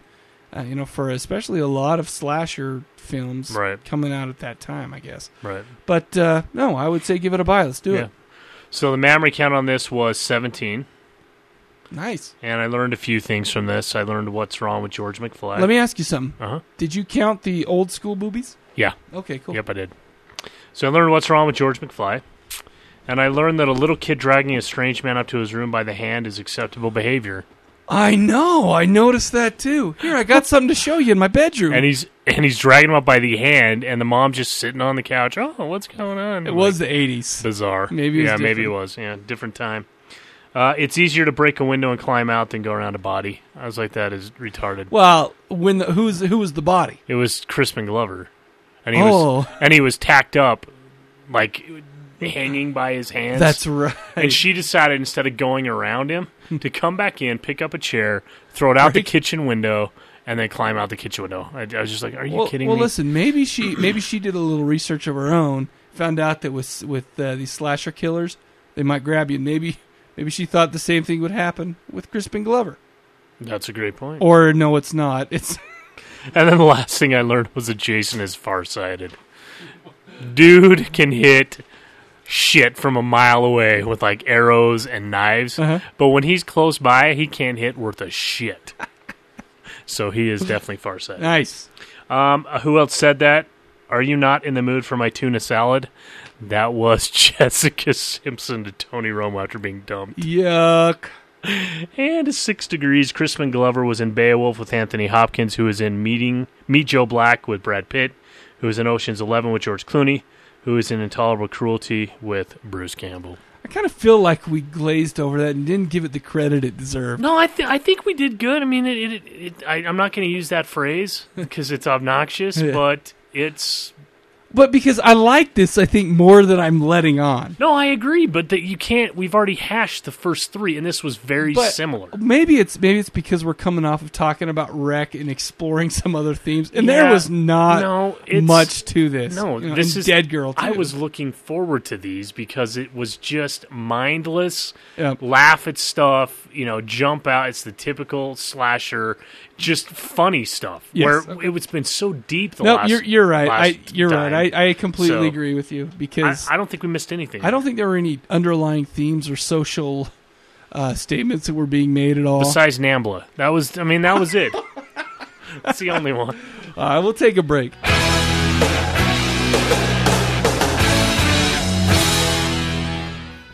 This tribute is to honor all the guys who wish they were someone else. You know who you are, Mr. Wear My Favorite Player's Jersey in Public guy. I now know that you love LeBron James and Kobe Bryant so much that you're willing to wear that tank top and give all of us a side shot of your man boobs. Who would have known that you subscribe to Sports Illustrated to stroke it to your favorite athlete? We're not sure whether to pity you or go ask for your autograph, oh titan of the tank top. But be sure that the FBI is watching because wearing that jersey is the first big step down the road of stalkerdom. And on that one occasion where you make it to a warm-up to see your favorite player warm up and ask him to autograph your jersey, make sure not to wear the silk shorts because none of us want to see your premature ejaculate coming through the fabric. But keep wearing that jersey so we can salute you as the retarded wannabe you are. It reminds me that I may be a fan, but you're a freaking idiot.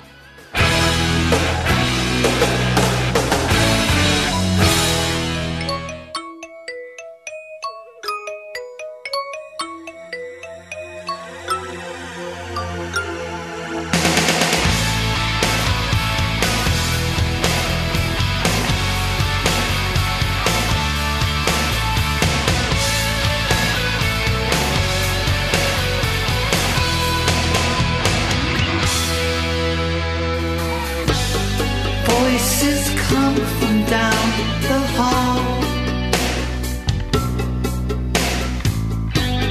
In my room all painted white, I have my bat and rubber ball. I like to sleep with them at night, but now I'm all smiles. The good little shots must be winning. Guess they crank my dial. My motor is stalled, but my wheels are still spinning. Daddy won't discuss me. What a stain I must be. Mommy couldn't stand living with a wind-up toy. All my friends live on the floor. Oh, and by the way, I didn't mention that. Did you know Alice Cooper put in a lot of songs in Part 6? He had 3 songs I didn't in that know movie. That. No, I didn't yeah, know that. so we are dedicating the music of this episode to Alice Cooper. Yeah! Actually, we're not dedicating it to Frankenstein? Alice Cooper. Well, there's a Teenage Frankenstein in Part 6. All right, so let's just go right into Part 5, A New Beginning.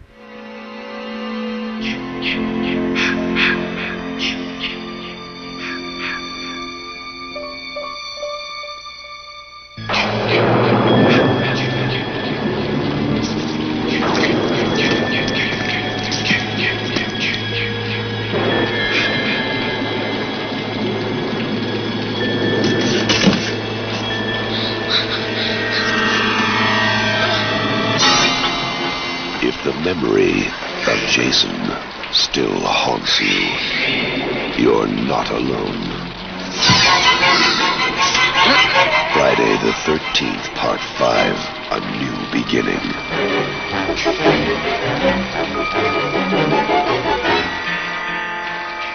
Severe trauma at age 12. Brutal self-defense, murder of a psychopathic killer. Boy, they've given him every therapy they can think of. It's wonder his mind isn't fried with all the drugs they've given him.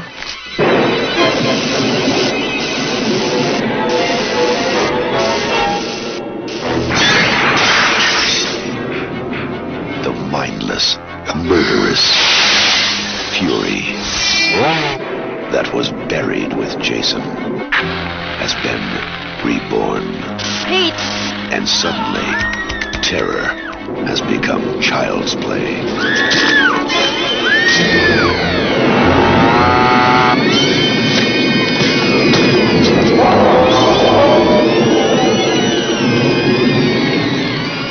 Friday the 13th, Part 5, A New Beginning.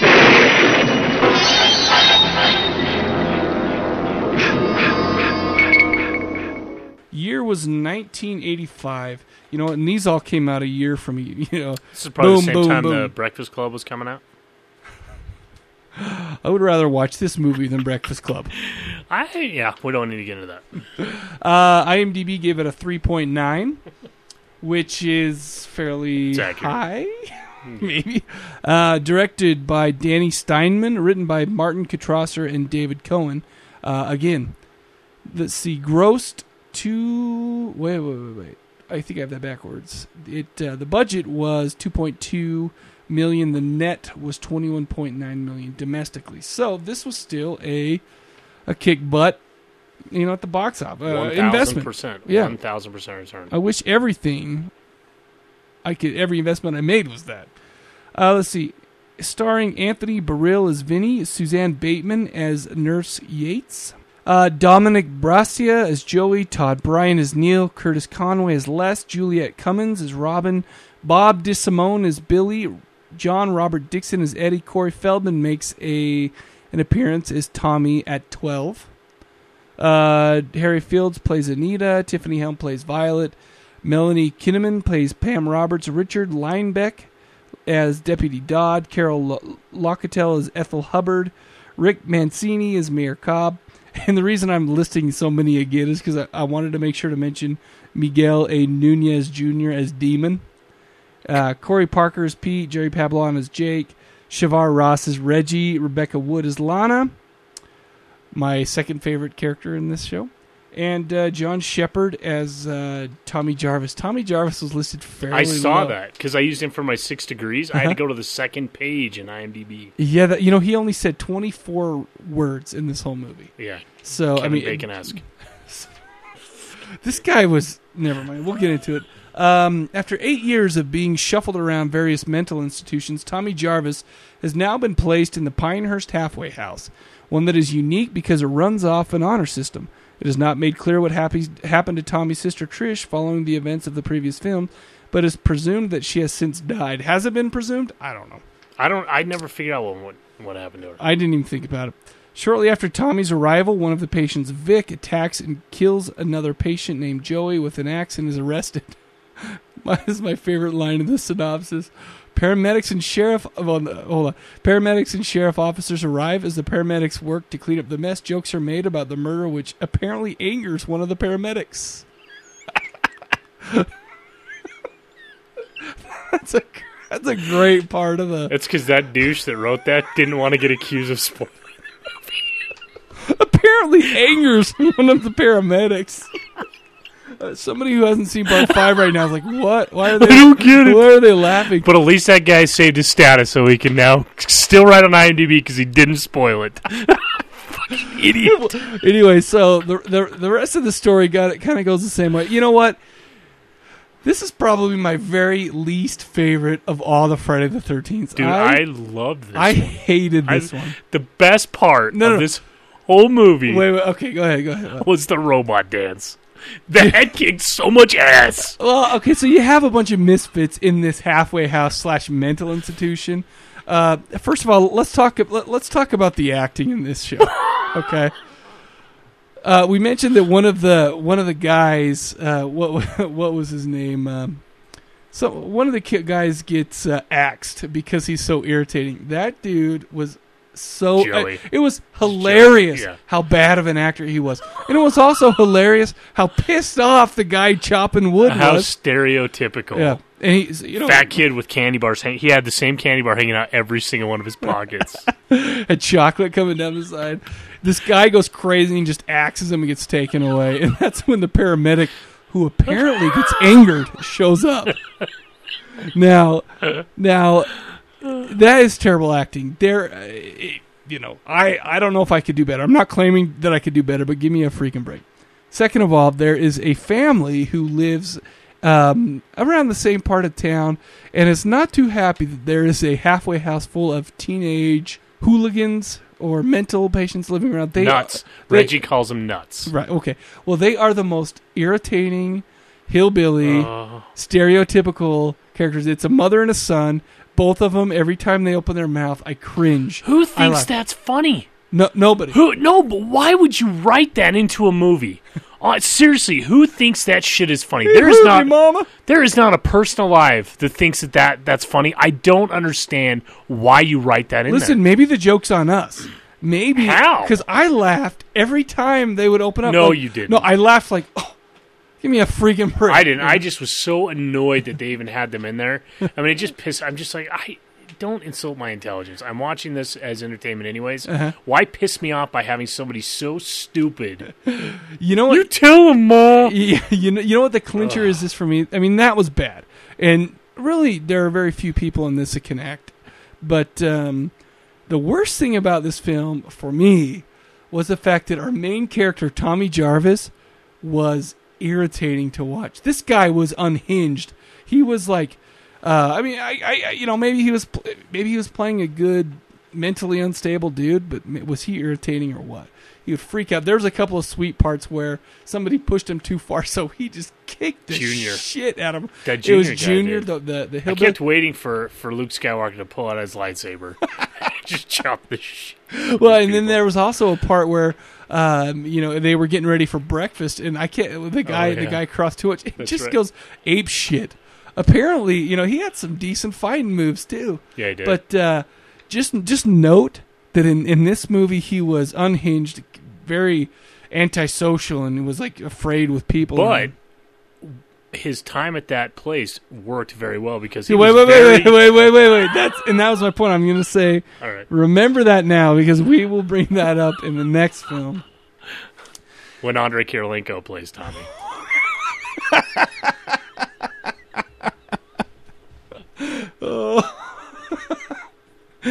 Oh, that's only funny to jazz fans. Okay, here's the problem. This is one of my least favorite. This is my least favorite of the Friday the 13th, but it had two of the greatest scenes of any Friday the 13th movie ever made. Can I guess? Sure. The first one is when Demon and Nita are singing to each other when he's taking a shit. Absolutely. Oh, baby. Well, the funny thing is okay, so here's Demon. Basically, one of the characters is this little, there's a little boy, and his grandpa works at the place. He's the cook. And this little boy named Reggie goes out to visit his brother named Demon, who lives in a van. Down by the river. Down by the river. Has a girlfriend there, smoking weed, eating like, I don't know, microwave enchiladas. You know? I don't know. Where was a hey, microwave? would you like an enchilada? I don't know, but they heated it up. I don't even know if they had microwaves back then. I don't know. I'm just teasing. But, so here's this guy. You know what? He was a loving brother, sure, whatever. But he was only there for one reason, for one sweet action scene. He eats an enchilada.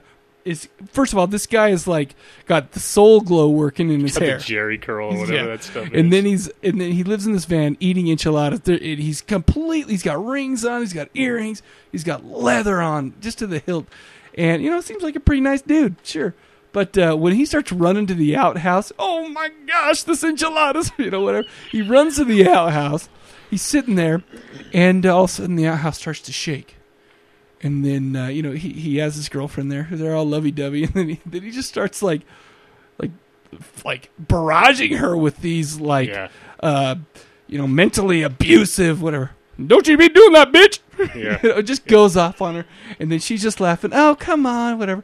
And then then what you were saying, ooh baby, hey baby, and then he starts singing about, ooh baby, hey baby. You look like Cartman while you're doing that, dude. Thanks a lot, you dick. So we got this awesome singing going on. Well, little does Demon know that his girlfriend gets destroyed by Jason. Jason starts shaking the outhouse again. But she still has a pulse. Did you see that? I think I missed it this time, but I think I've seen that before. So right after this connection with this song, she shakes it like for one more second, and he turns back and says, "Well, I told you, bitch. I'm coming out there." He starts buckling up his pants really quick because he's going to go lay a beat down, basically. And then and then obviously it's he dies, whatever. But that was one of the greatest scenes of any Friday the 13th ever. And that one scene makes this whole thing the whole movie worth it to me. Yep. And it that one scene plus one other scene that I'll talk about really lifts this ranking in my mind. Is it the scene with the sex scene? That chick is hot. She was. Huh? And that's the other scene. Yeah. I guess, yes. Those two. And that was it. I mean, and she was built really well, that girl. Oh no. That's what I'm saying. Those two scenes in and of itself, I mean, I'm going to let the cat out of the bag. I'm giving this a buy based on those two. But just so you know, everything else sucks about this movie. See, and this elevated it to a rental status other than it's a red box. But the problem is that if you're collecting, you just have to go get it anyways. But we're going to do these on its individually. own, red box. Well, anyways, but we're not done. No, we're not. No, we're not. Write that down now. Write it down so we don't forget. But Mike will never put it up on the site because he's too lazy anyways. But no, those two scenes that's basically it. Except for, we get some interaction between some of the people. We forgot about Apocalypse Dan's favorite part. What part? Billy. When he goes to pick up Lana. Billy has the sweetest stash I have ever seen. Oh, you know in what? My life. I cut that out of my mind because I hated that scene. Dude. That scene pissed me off. Come on, when she's in there at the mirror and she's like, "Bye, it's showtime." Showtime. Or whatever. The most ridiculous scene of anything. I mean, sure, it was a good excuse to drop some boobies on us, but you know what? The cat jumping out. And... Oh, yeah, it's like, where was that cat? Yeah, I know. It's like, well, I mean, there's a cat in a restaurant that jumps out. I mean, cliche, maybe it wasn't back then, but freaking give me a break. Yeah. But that's not even what pissed me off. What pissed me off about that scene was how bad, I mean, I don't know if this is just bad acting, but how irritating this woman was talking to herself and whatever. Yeah. And then she does the Showtime, which moved it up just a little bit. Yeah. But then the rest of it just, this movie was kind of a string of that type of a scene for me, except for those two scenes.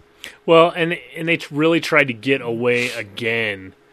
Okay, we're going to change it up a little bit. We're still going to have air quote Jason killing people, right? But we're going to move it away from the lake. So now we're different, right? Now it's going to be something completely different. I mean, it's just there were so many leaps to this movie that were just so stupid. Like when the person in charge leaves the stuttering kid. He's obviously a mentally unstable person. He's now in charge of the house. Right. Desperate times, man. Yeah. You know, the thing is I don't think this plot was any thinner than 4. I think the execution was what really killed it. Picked horrible actors, I think. Terrible. Except for the punk chick that did the robot, did the little breakdancing, which was unbelievably freaking awesome. And it lasted 20 minutes. Oh, and she was so good. I mean, I had a tear in my eye as she was just going for it. Well, I just couldn't believe how serious she was about it. She was taking herself so seriously. That's one of those things where you look back and she's probably so embarrassed every time she sees it. The other thing she's embarrassed about, she's the only actor in a Friday the 13th that had to wear the sweatshirt around her ass. You got to be freaking embarrassed about that. That's unfortunate for her. Unfortunate that you're doing the robot dance and really going for it. Like you're just a star. It's her art. Yeah, man. She was going for it, and she had to wear the sweatshirt while she was doing it. That's terrible. Damn it. I'm sorry for you, Vi. But okay, so we're gonna basically spoil this. So basically, what it is kill after kill, whatever. People are trying to create relationships. We see some some other decent deaths. We see some more nudity. We find out that there's a red herring that is actually not Jason at all. It is one of the paramedics who happens to be Joey's dad, who got axed down in the beginning. And Joey got axed. Oh, that's what I mean. Yeah. I'm sorry. Joey got his son got axed. He had to clean up after his son. Basically, apparently angered him. He loved him so much that he dropped him off at a nut house and left him to continue his life as a paramedic close by. Pissed him off, and so he comes back, and now he's just pissed at everybody else because he dropped his dumbass son off at the nut house. Well, listen, he becomes a copycat killer, and freaks Tommy Jarvis out. I think the main point of this movie was to propel Tommy deeper into this. But is it the same people that did number 6? No. Then it shouldn't have propelled anything. No, dude. I'm trying to come up with something. Right. Okay? Okay. I'm trying to salvage. I appreciate that. Listen, the plot story was it wasn't great, but let's put it this way: if number 4, this made money. I know, but I'm just surprised that there was a 6 after that. I'm surprised people didn't go, I just got ripped off. Well, maybe they did because 6 didn't do so well. Oh, so okay. This was riding the coattails of 4, possibly 6 comes out and it's riding the coattails of this POS. But what are you gonna do? I don't know. That's basically all I have to say. Bad acting, but you realize hilarious at a point. 2 freaking awesome scenes propel this to a buy, in my opinion. Okay, but I was just gonna say you give it the same rating you give 4. 4. I really liked 4. I know, but you hated 4. this, and it gets the same rating. That is the power of one scene. Two scenes. Yeah. Mostly that enchilada scene. And the way that guy says enchilada is hilarious. All right. I don't know. Maybe that's too high. Sure. Hey, but it's your prerogative. Hey, baby. Oh, no. All right, so the memory count on this was 17. What did I learn? Vic's axe can't make it through a piece of wood, but made butter out of Joey. Yeah. Demon is so bad that he doesn't even wipe. Listen, he cannot perform when somebody's singing to him. I know. He has to concentrate on that first that he first. has black leather. That's like. So if he takes a shit in his pants, it's not going to show Yep. up. It's going to stay in there It's great. and congeal. If you stutter, you don't get laid. Which is a bummer. Yeah, that's too bad That's for a that bummer. guy. 2 things to count on: rain at the end and a body discovery run. The only thing missing at the end was, and I would have gotten away with it too if it weren't for those pesky kids. You know what? That's funny. I totally forgot about the last scene. Just kind of the exact same last scene, practically. Well, not really. Basically, so they live. So Tommy lives in the female camp, or not camp counselor, the lady who runs it. The female does. They take him to a hospital. There's Tommy in a hospital, who for some reason, the killer's clothes and mask was in his nightstand at the hospital. He was knocked out. Yeah, but they're there. So, I mean, let's not even mention that, because that might make people not want to watch this because of how stupid that was. But in essence, without going over every detail of this final one, we are led to believe that Tommy will continue the killing in the next one. That's why it's called The New Beginning. Yep. But the writers of the next one said, screw that. He may have killed that lady at the end of that one. Yep. But he's still free to run around and pretend like it doesn't happen. Well, listen, he's still, it's not like he gets out of the mental institution yet. All right, so I have a couple of who else said that. So you're the new nut, huh? Is that what they call us?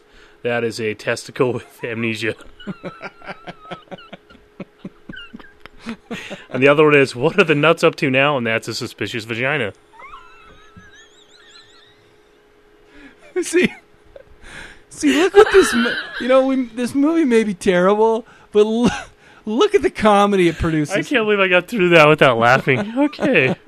On that 6 Degrees, John Shepard was in Hunt for Red October. Who? Which guy? Tommy. What? Yeah, he's in Hunt for Red October as a fighter pilot. Oh my gosh. He was Hunt for Red October with Sam Neill, who was in The Mouth of Madness with Hayden Christensen, and The Virgin Suicides with Kirsten Dunst, Spider-Man Bruce Campbell. I disapprove. Sorry, dude. Just trying to get there. All right, was that it? That is it for that movie. So, just as a recount, I gave that a red box. Mike gave that a buy. Listen. No, I'm not trying to pull the wool over anybody's eyes. This movie is a piece of crap. No. Just in case my paper gets trashed. We always do it at the end of a review. I can fast forward through the episode to get it. I see. Okay. It's preparatory, dude. Okay, because, yeah. People don't have to know about the mechanics behind what makes this shit run. All right? There's all a lot of our to little it. technical secrets. You know what? One of these days we will videotape ourselves recording, and they will be in awe of the shit that we do to make this happen. I mean, it is so technical. I mean, it's unreal. You realize that what you mean by that is they will be in awe of all the shit that happens, and we actually put out a show. Yeah, that we actually give pretty much, yeah. I wish I could say enchilada like that guy. Yeah, I've been sitting here watching flicks till my eyes are red. Been watching Evil Dead and Argento's Deep Red. Been watching Night, Dawn, Dayland and Return of the Living Dead. And I feel no shame while my talk's profane. Just like Malcolm McDowell, I'm singing in the fucking rain. If you don't dig my shit, then answer me this. Why so serious? If you're into horror, cult, exploitation, or just kick-ass movies, from the badass to the just plain bad, check us out at jafmp.com. Just Another Fucking Movie Podcast is not a review show. We go beyond the screen to discuss the whats and whys of the genre's great classics. Digging cowboys and watching Killers in Black and watch this motherfucker take it in the head with an axe and say, hey, hey. I'm digging Bruce Campbell saying, hey, hey. Now I'm watching some Troma saying, hey, hey. Digging Ilsa and Olga saying, hey, hey, hey, hey.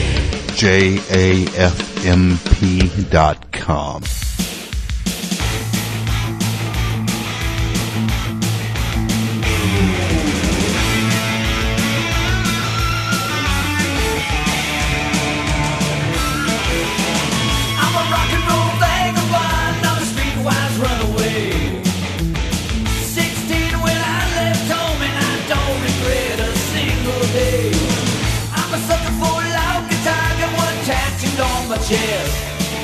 It's hot July, my mouth's dry. You know that I've been screaming hard rock summer.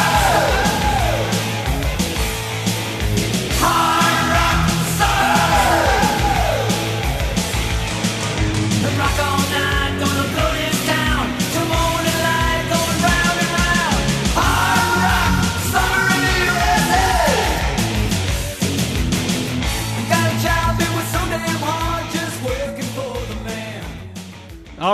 All right. Sam intros that by saying voluptuous. That wasn't on when I said that. And no one knows now what I was look like a talking dumbass. about. Now I look like a dumbass. You don't look Thanks like a a lot. dumbass, but people don't know that the two words, actually 4 words before that, were elephant trunk and marble sack. Nice. Let me find my paper for part 6. Okay. Friday the 13th, part 6, Jason Lives.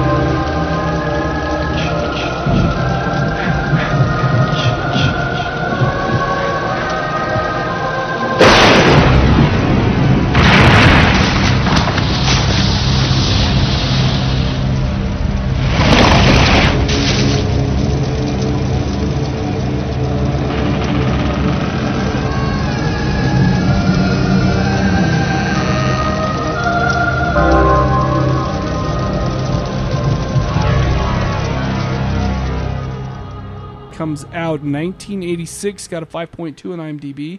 Written and directed by Tom McLaughlin. Let's see. I don't have a budget down, but it says it grossed 19.4. I think the budget was around $3 million. I was going to say, I guarantee it made more than it budgeted. Well, I think this is actually the first Friday the 13th movie not to net $20 million at least. But anyway, Tom Matthews, or Andre Karolinko, played Tommy Jarvis. Jennifer Cook played Megan Garris. David Kagan played Sheriff Michael Garris. Carrie Noonan played Paula. Renee Jones played Sissy Baker. Tom Fridley played Court. C.J. Graham played Jason. Darcy DeMoss played Nikki. Vince Gustafaro played Deputy Rick Cologne. Tony Goldwyn played Darren. Nancy McLaughlin played Elizabeth, who, by the way, was Tom McLaughlin's wife. And Ron Palillo, maybe better known as that guy from Welcome Back, Kotter. I can't even remember his name. Played Alan Hawes. And Alan Blumenfield played Larry. Why is Larry so special that he gets an extra? Because he's in my 6 degrees. Oh, all right, nice. Tommy returns to the grave to make sure Jason is dead and accidentally brings him back to life. Now it's up to Tommy to stop Jason's mindless killing and put him back where he belongs. That was it. Well, that's it. Shocking. I mean, well, let's put it this way. Let's. I mean, this doesn't really add much. So here is a great debate starter that goes well into other podcasts. No. We're not going to bring this up because no. we don't care if Jason is a zombie. We don't. No, we do not. I personally don't even ever want to hear that debate again. If you were going to weigh in on it, I was going to waste you. Oh no. I thought you were going to say I personally don't believe, and then go into what you believe about. No, I said I personally believe. No, never want to hear. Okay. Yeah. Now listen. Apparently, Sam and I are in big disagreement about this one. I liked how this started. I hated how this went. Listen, in my opinion, and we'll get into the story a little bit more, but in my opinion, this movie, out of the 3 that we watched today, had the best atmosphere, had some sweet action visuals. You know, we'll talk a little bit more about that. had an excellent soundtrack, and I'm talking score and like all the Alice Cooper songs. And my favorite thing about this is that this one actually got laughs. They intended to get laughs. This one was many places in the movie that they were actually making jokes, self-referential, to the slasher genre and Friday the 13th. But I mean, I'm a sucker for a horror comedy, and I think that's what this was. The comedy definitely worked better in this than it did in number 5. Uh-huh. But I didn't like that the whole premise was this Megan chick, which I thought she was hot. But I didn't like how she meets Tommy in the jail cell, and for whatever reason, everything he says after that makes her disagree everything with her dad. I hated every second of that she decided at that point that Tommy was right about everything and that she didn't need to listen anymore. Before she even meets up with Tommy, we can tell that she is a rebellious daughter. I mean, she comes in, she says things to intentionally irritate her father. I'm pretty sure they're sleeping together. I'm pretty sure. Whoa! The dad and the daughter. Wow, no. I'm pretty sure that's happening. Yeah. No. I think that they kind of wrote that out, but I'm pretty sure. No, I'm just kidding. Good one.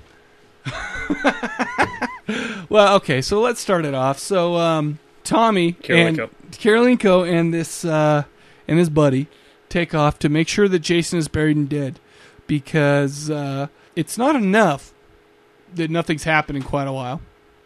That's not enough to assure Tommy that this is going on, but they have to go and they have to make sure that that he's still dead. How much time do you think's passed between 5 and 6? Well, I don't know, but are you going to bring up the big change that we see in Tommy? The preface, the way they leave it in number 5, is that he's going to kill that lady. He's got the mask on, he's sneaking up with the knife. So, but then all of a sudden, he's roaming free and wanting to go get Jason. Well, so, and the thing is he's, whereas back in number 5, he was awkward and, kind of antisocial and kind of got freaked out around people. Now he's like defensive player of the year. Yeah, he was like well-adjusted, confident.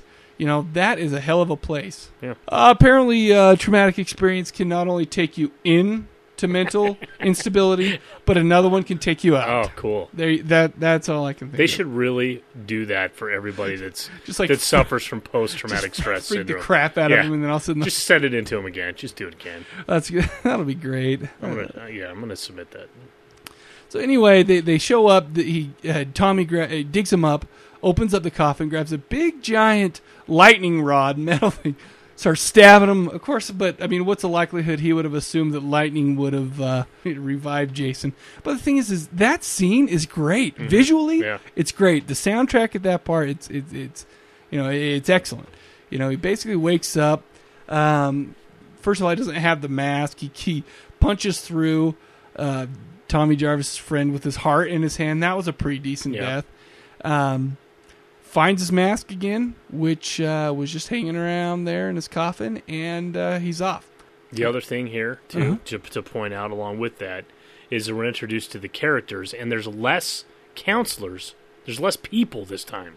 Yeah. And I think they did a good job. They're not counselors. They're just... No, they're counselors for little kids. Oh, no, okay. No, I see what you're saying. Yeah, you're right. But there's less people that are involved here.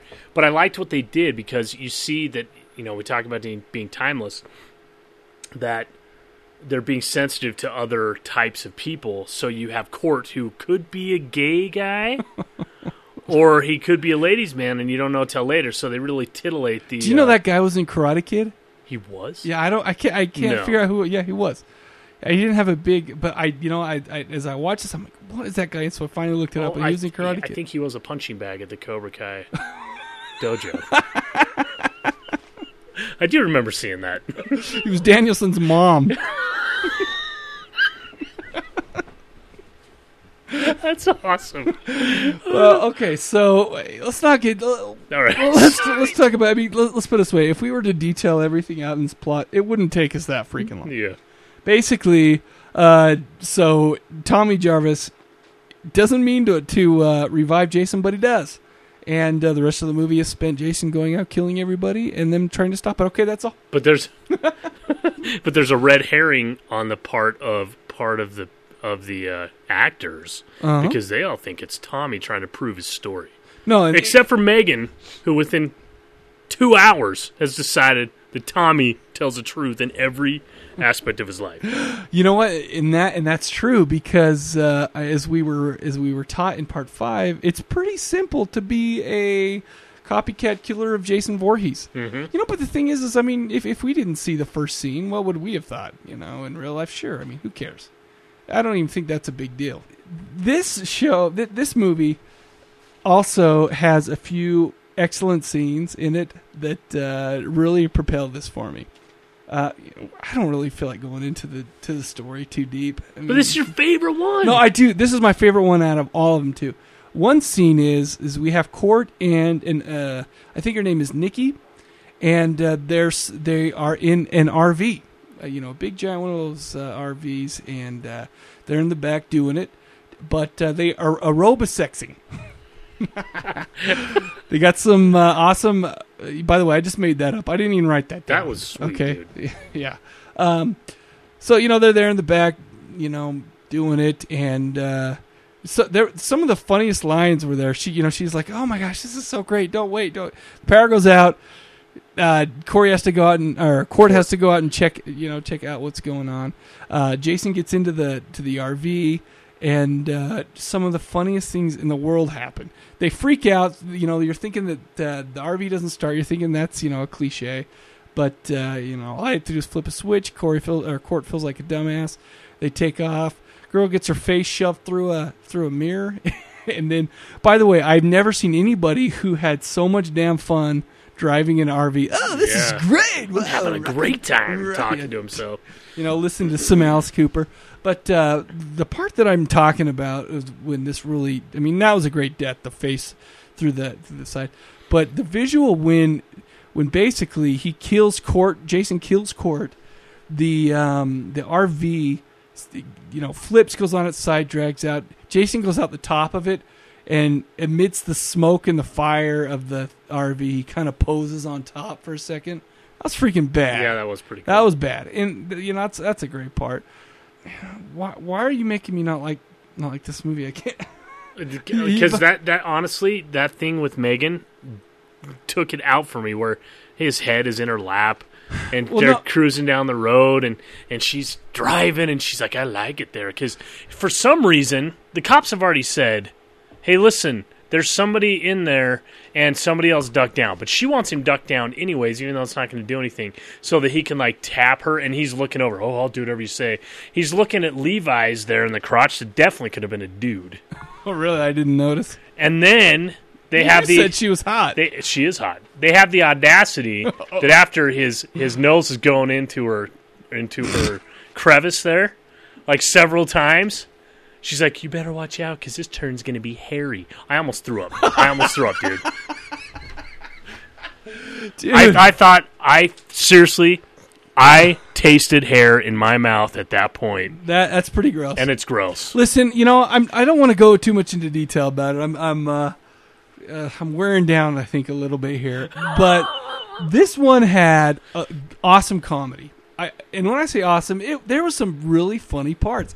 Like when Court was trying to explain, Boy Scouting to these kids. Oh, yeah. He's like, okay, so, this blah, blah, blah. It's just like, there's no freaking way this guy knows what he's talking about. And the kids were like, they didn't fool him. When the two main counselors were driving up there and they run into Jason, out in the middle of the road, and that scene was great. The back and forth between those two, and then the guy getting out and trying to act all tough, and then getting destroyed, and that was a great scene. That was really funny. I still stick with it. This is my favorite one in the series. This was the one before Kane Hodder started, though. So it was still. I would have to say that Kane Hodder is still my favorite Jason. But this one is my favorite movie. Cool, man. It's good you stick with it. There were no memories in this. 0. Well, I made up for it with 4 and 5. Yeah.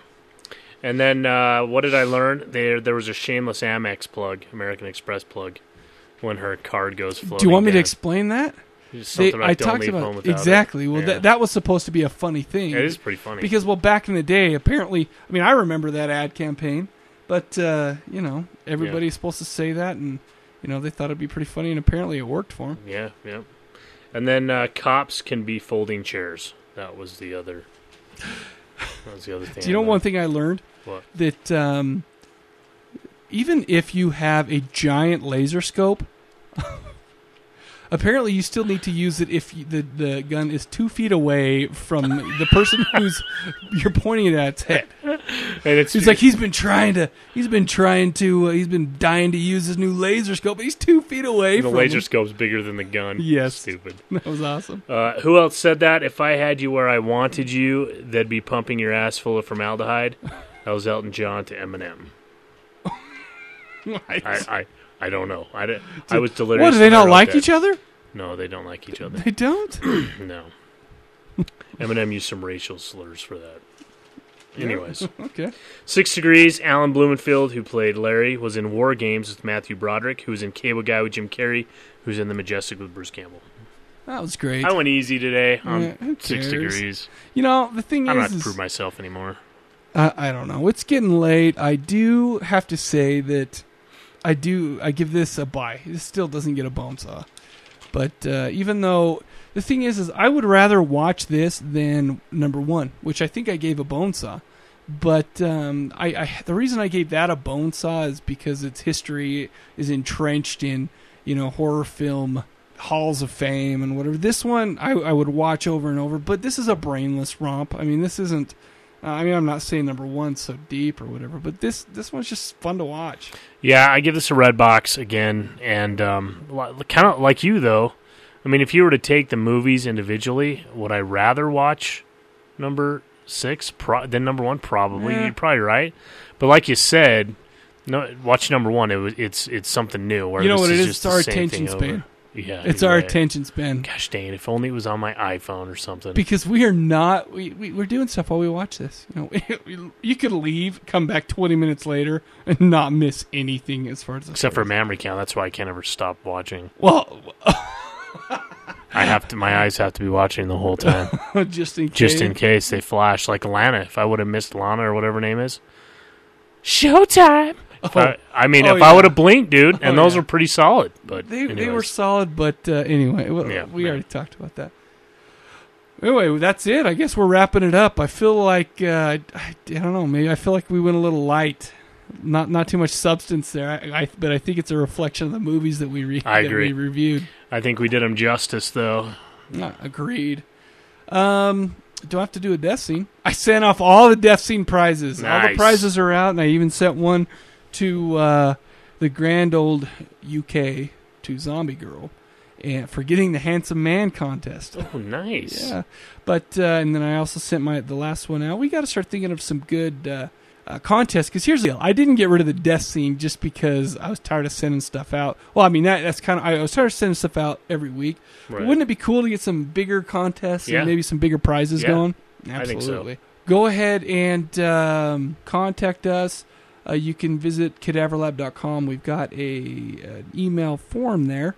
Or you can email us at mike@cadaverlab.com, at sam@cadaverlab.com. Voicemail is 206-339-2730, 206-339-2730. If you get a minute, go and vote for us on Podcast Alley.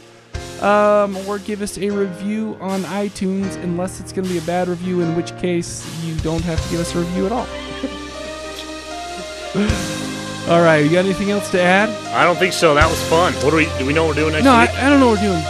Anyway, from the Cadaver Lab podcast, we will see you later.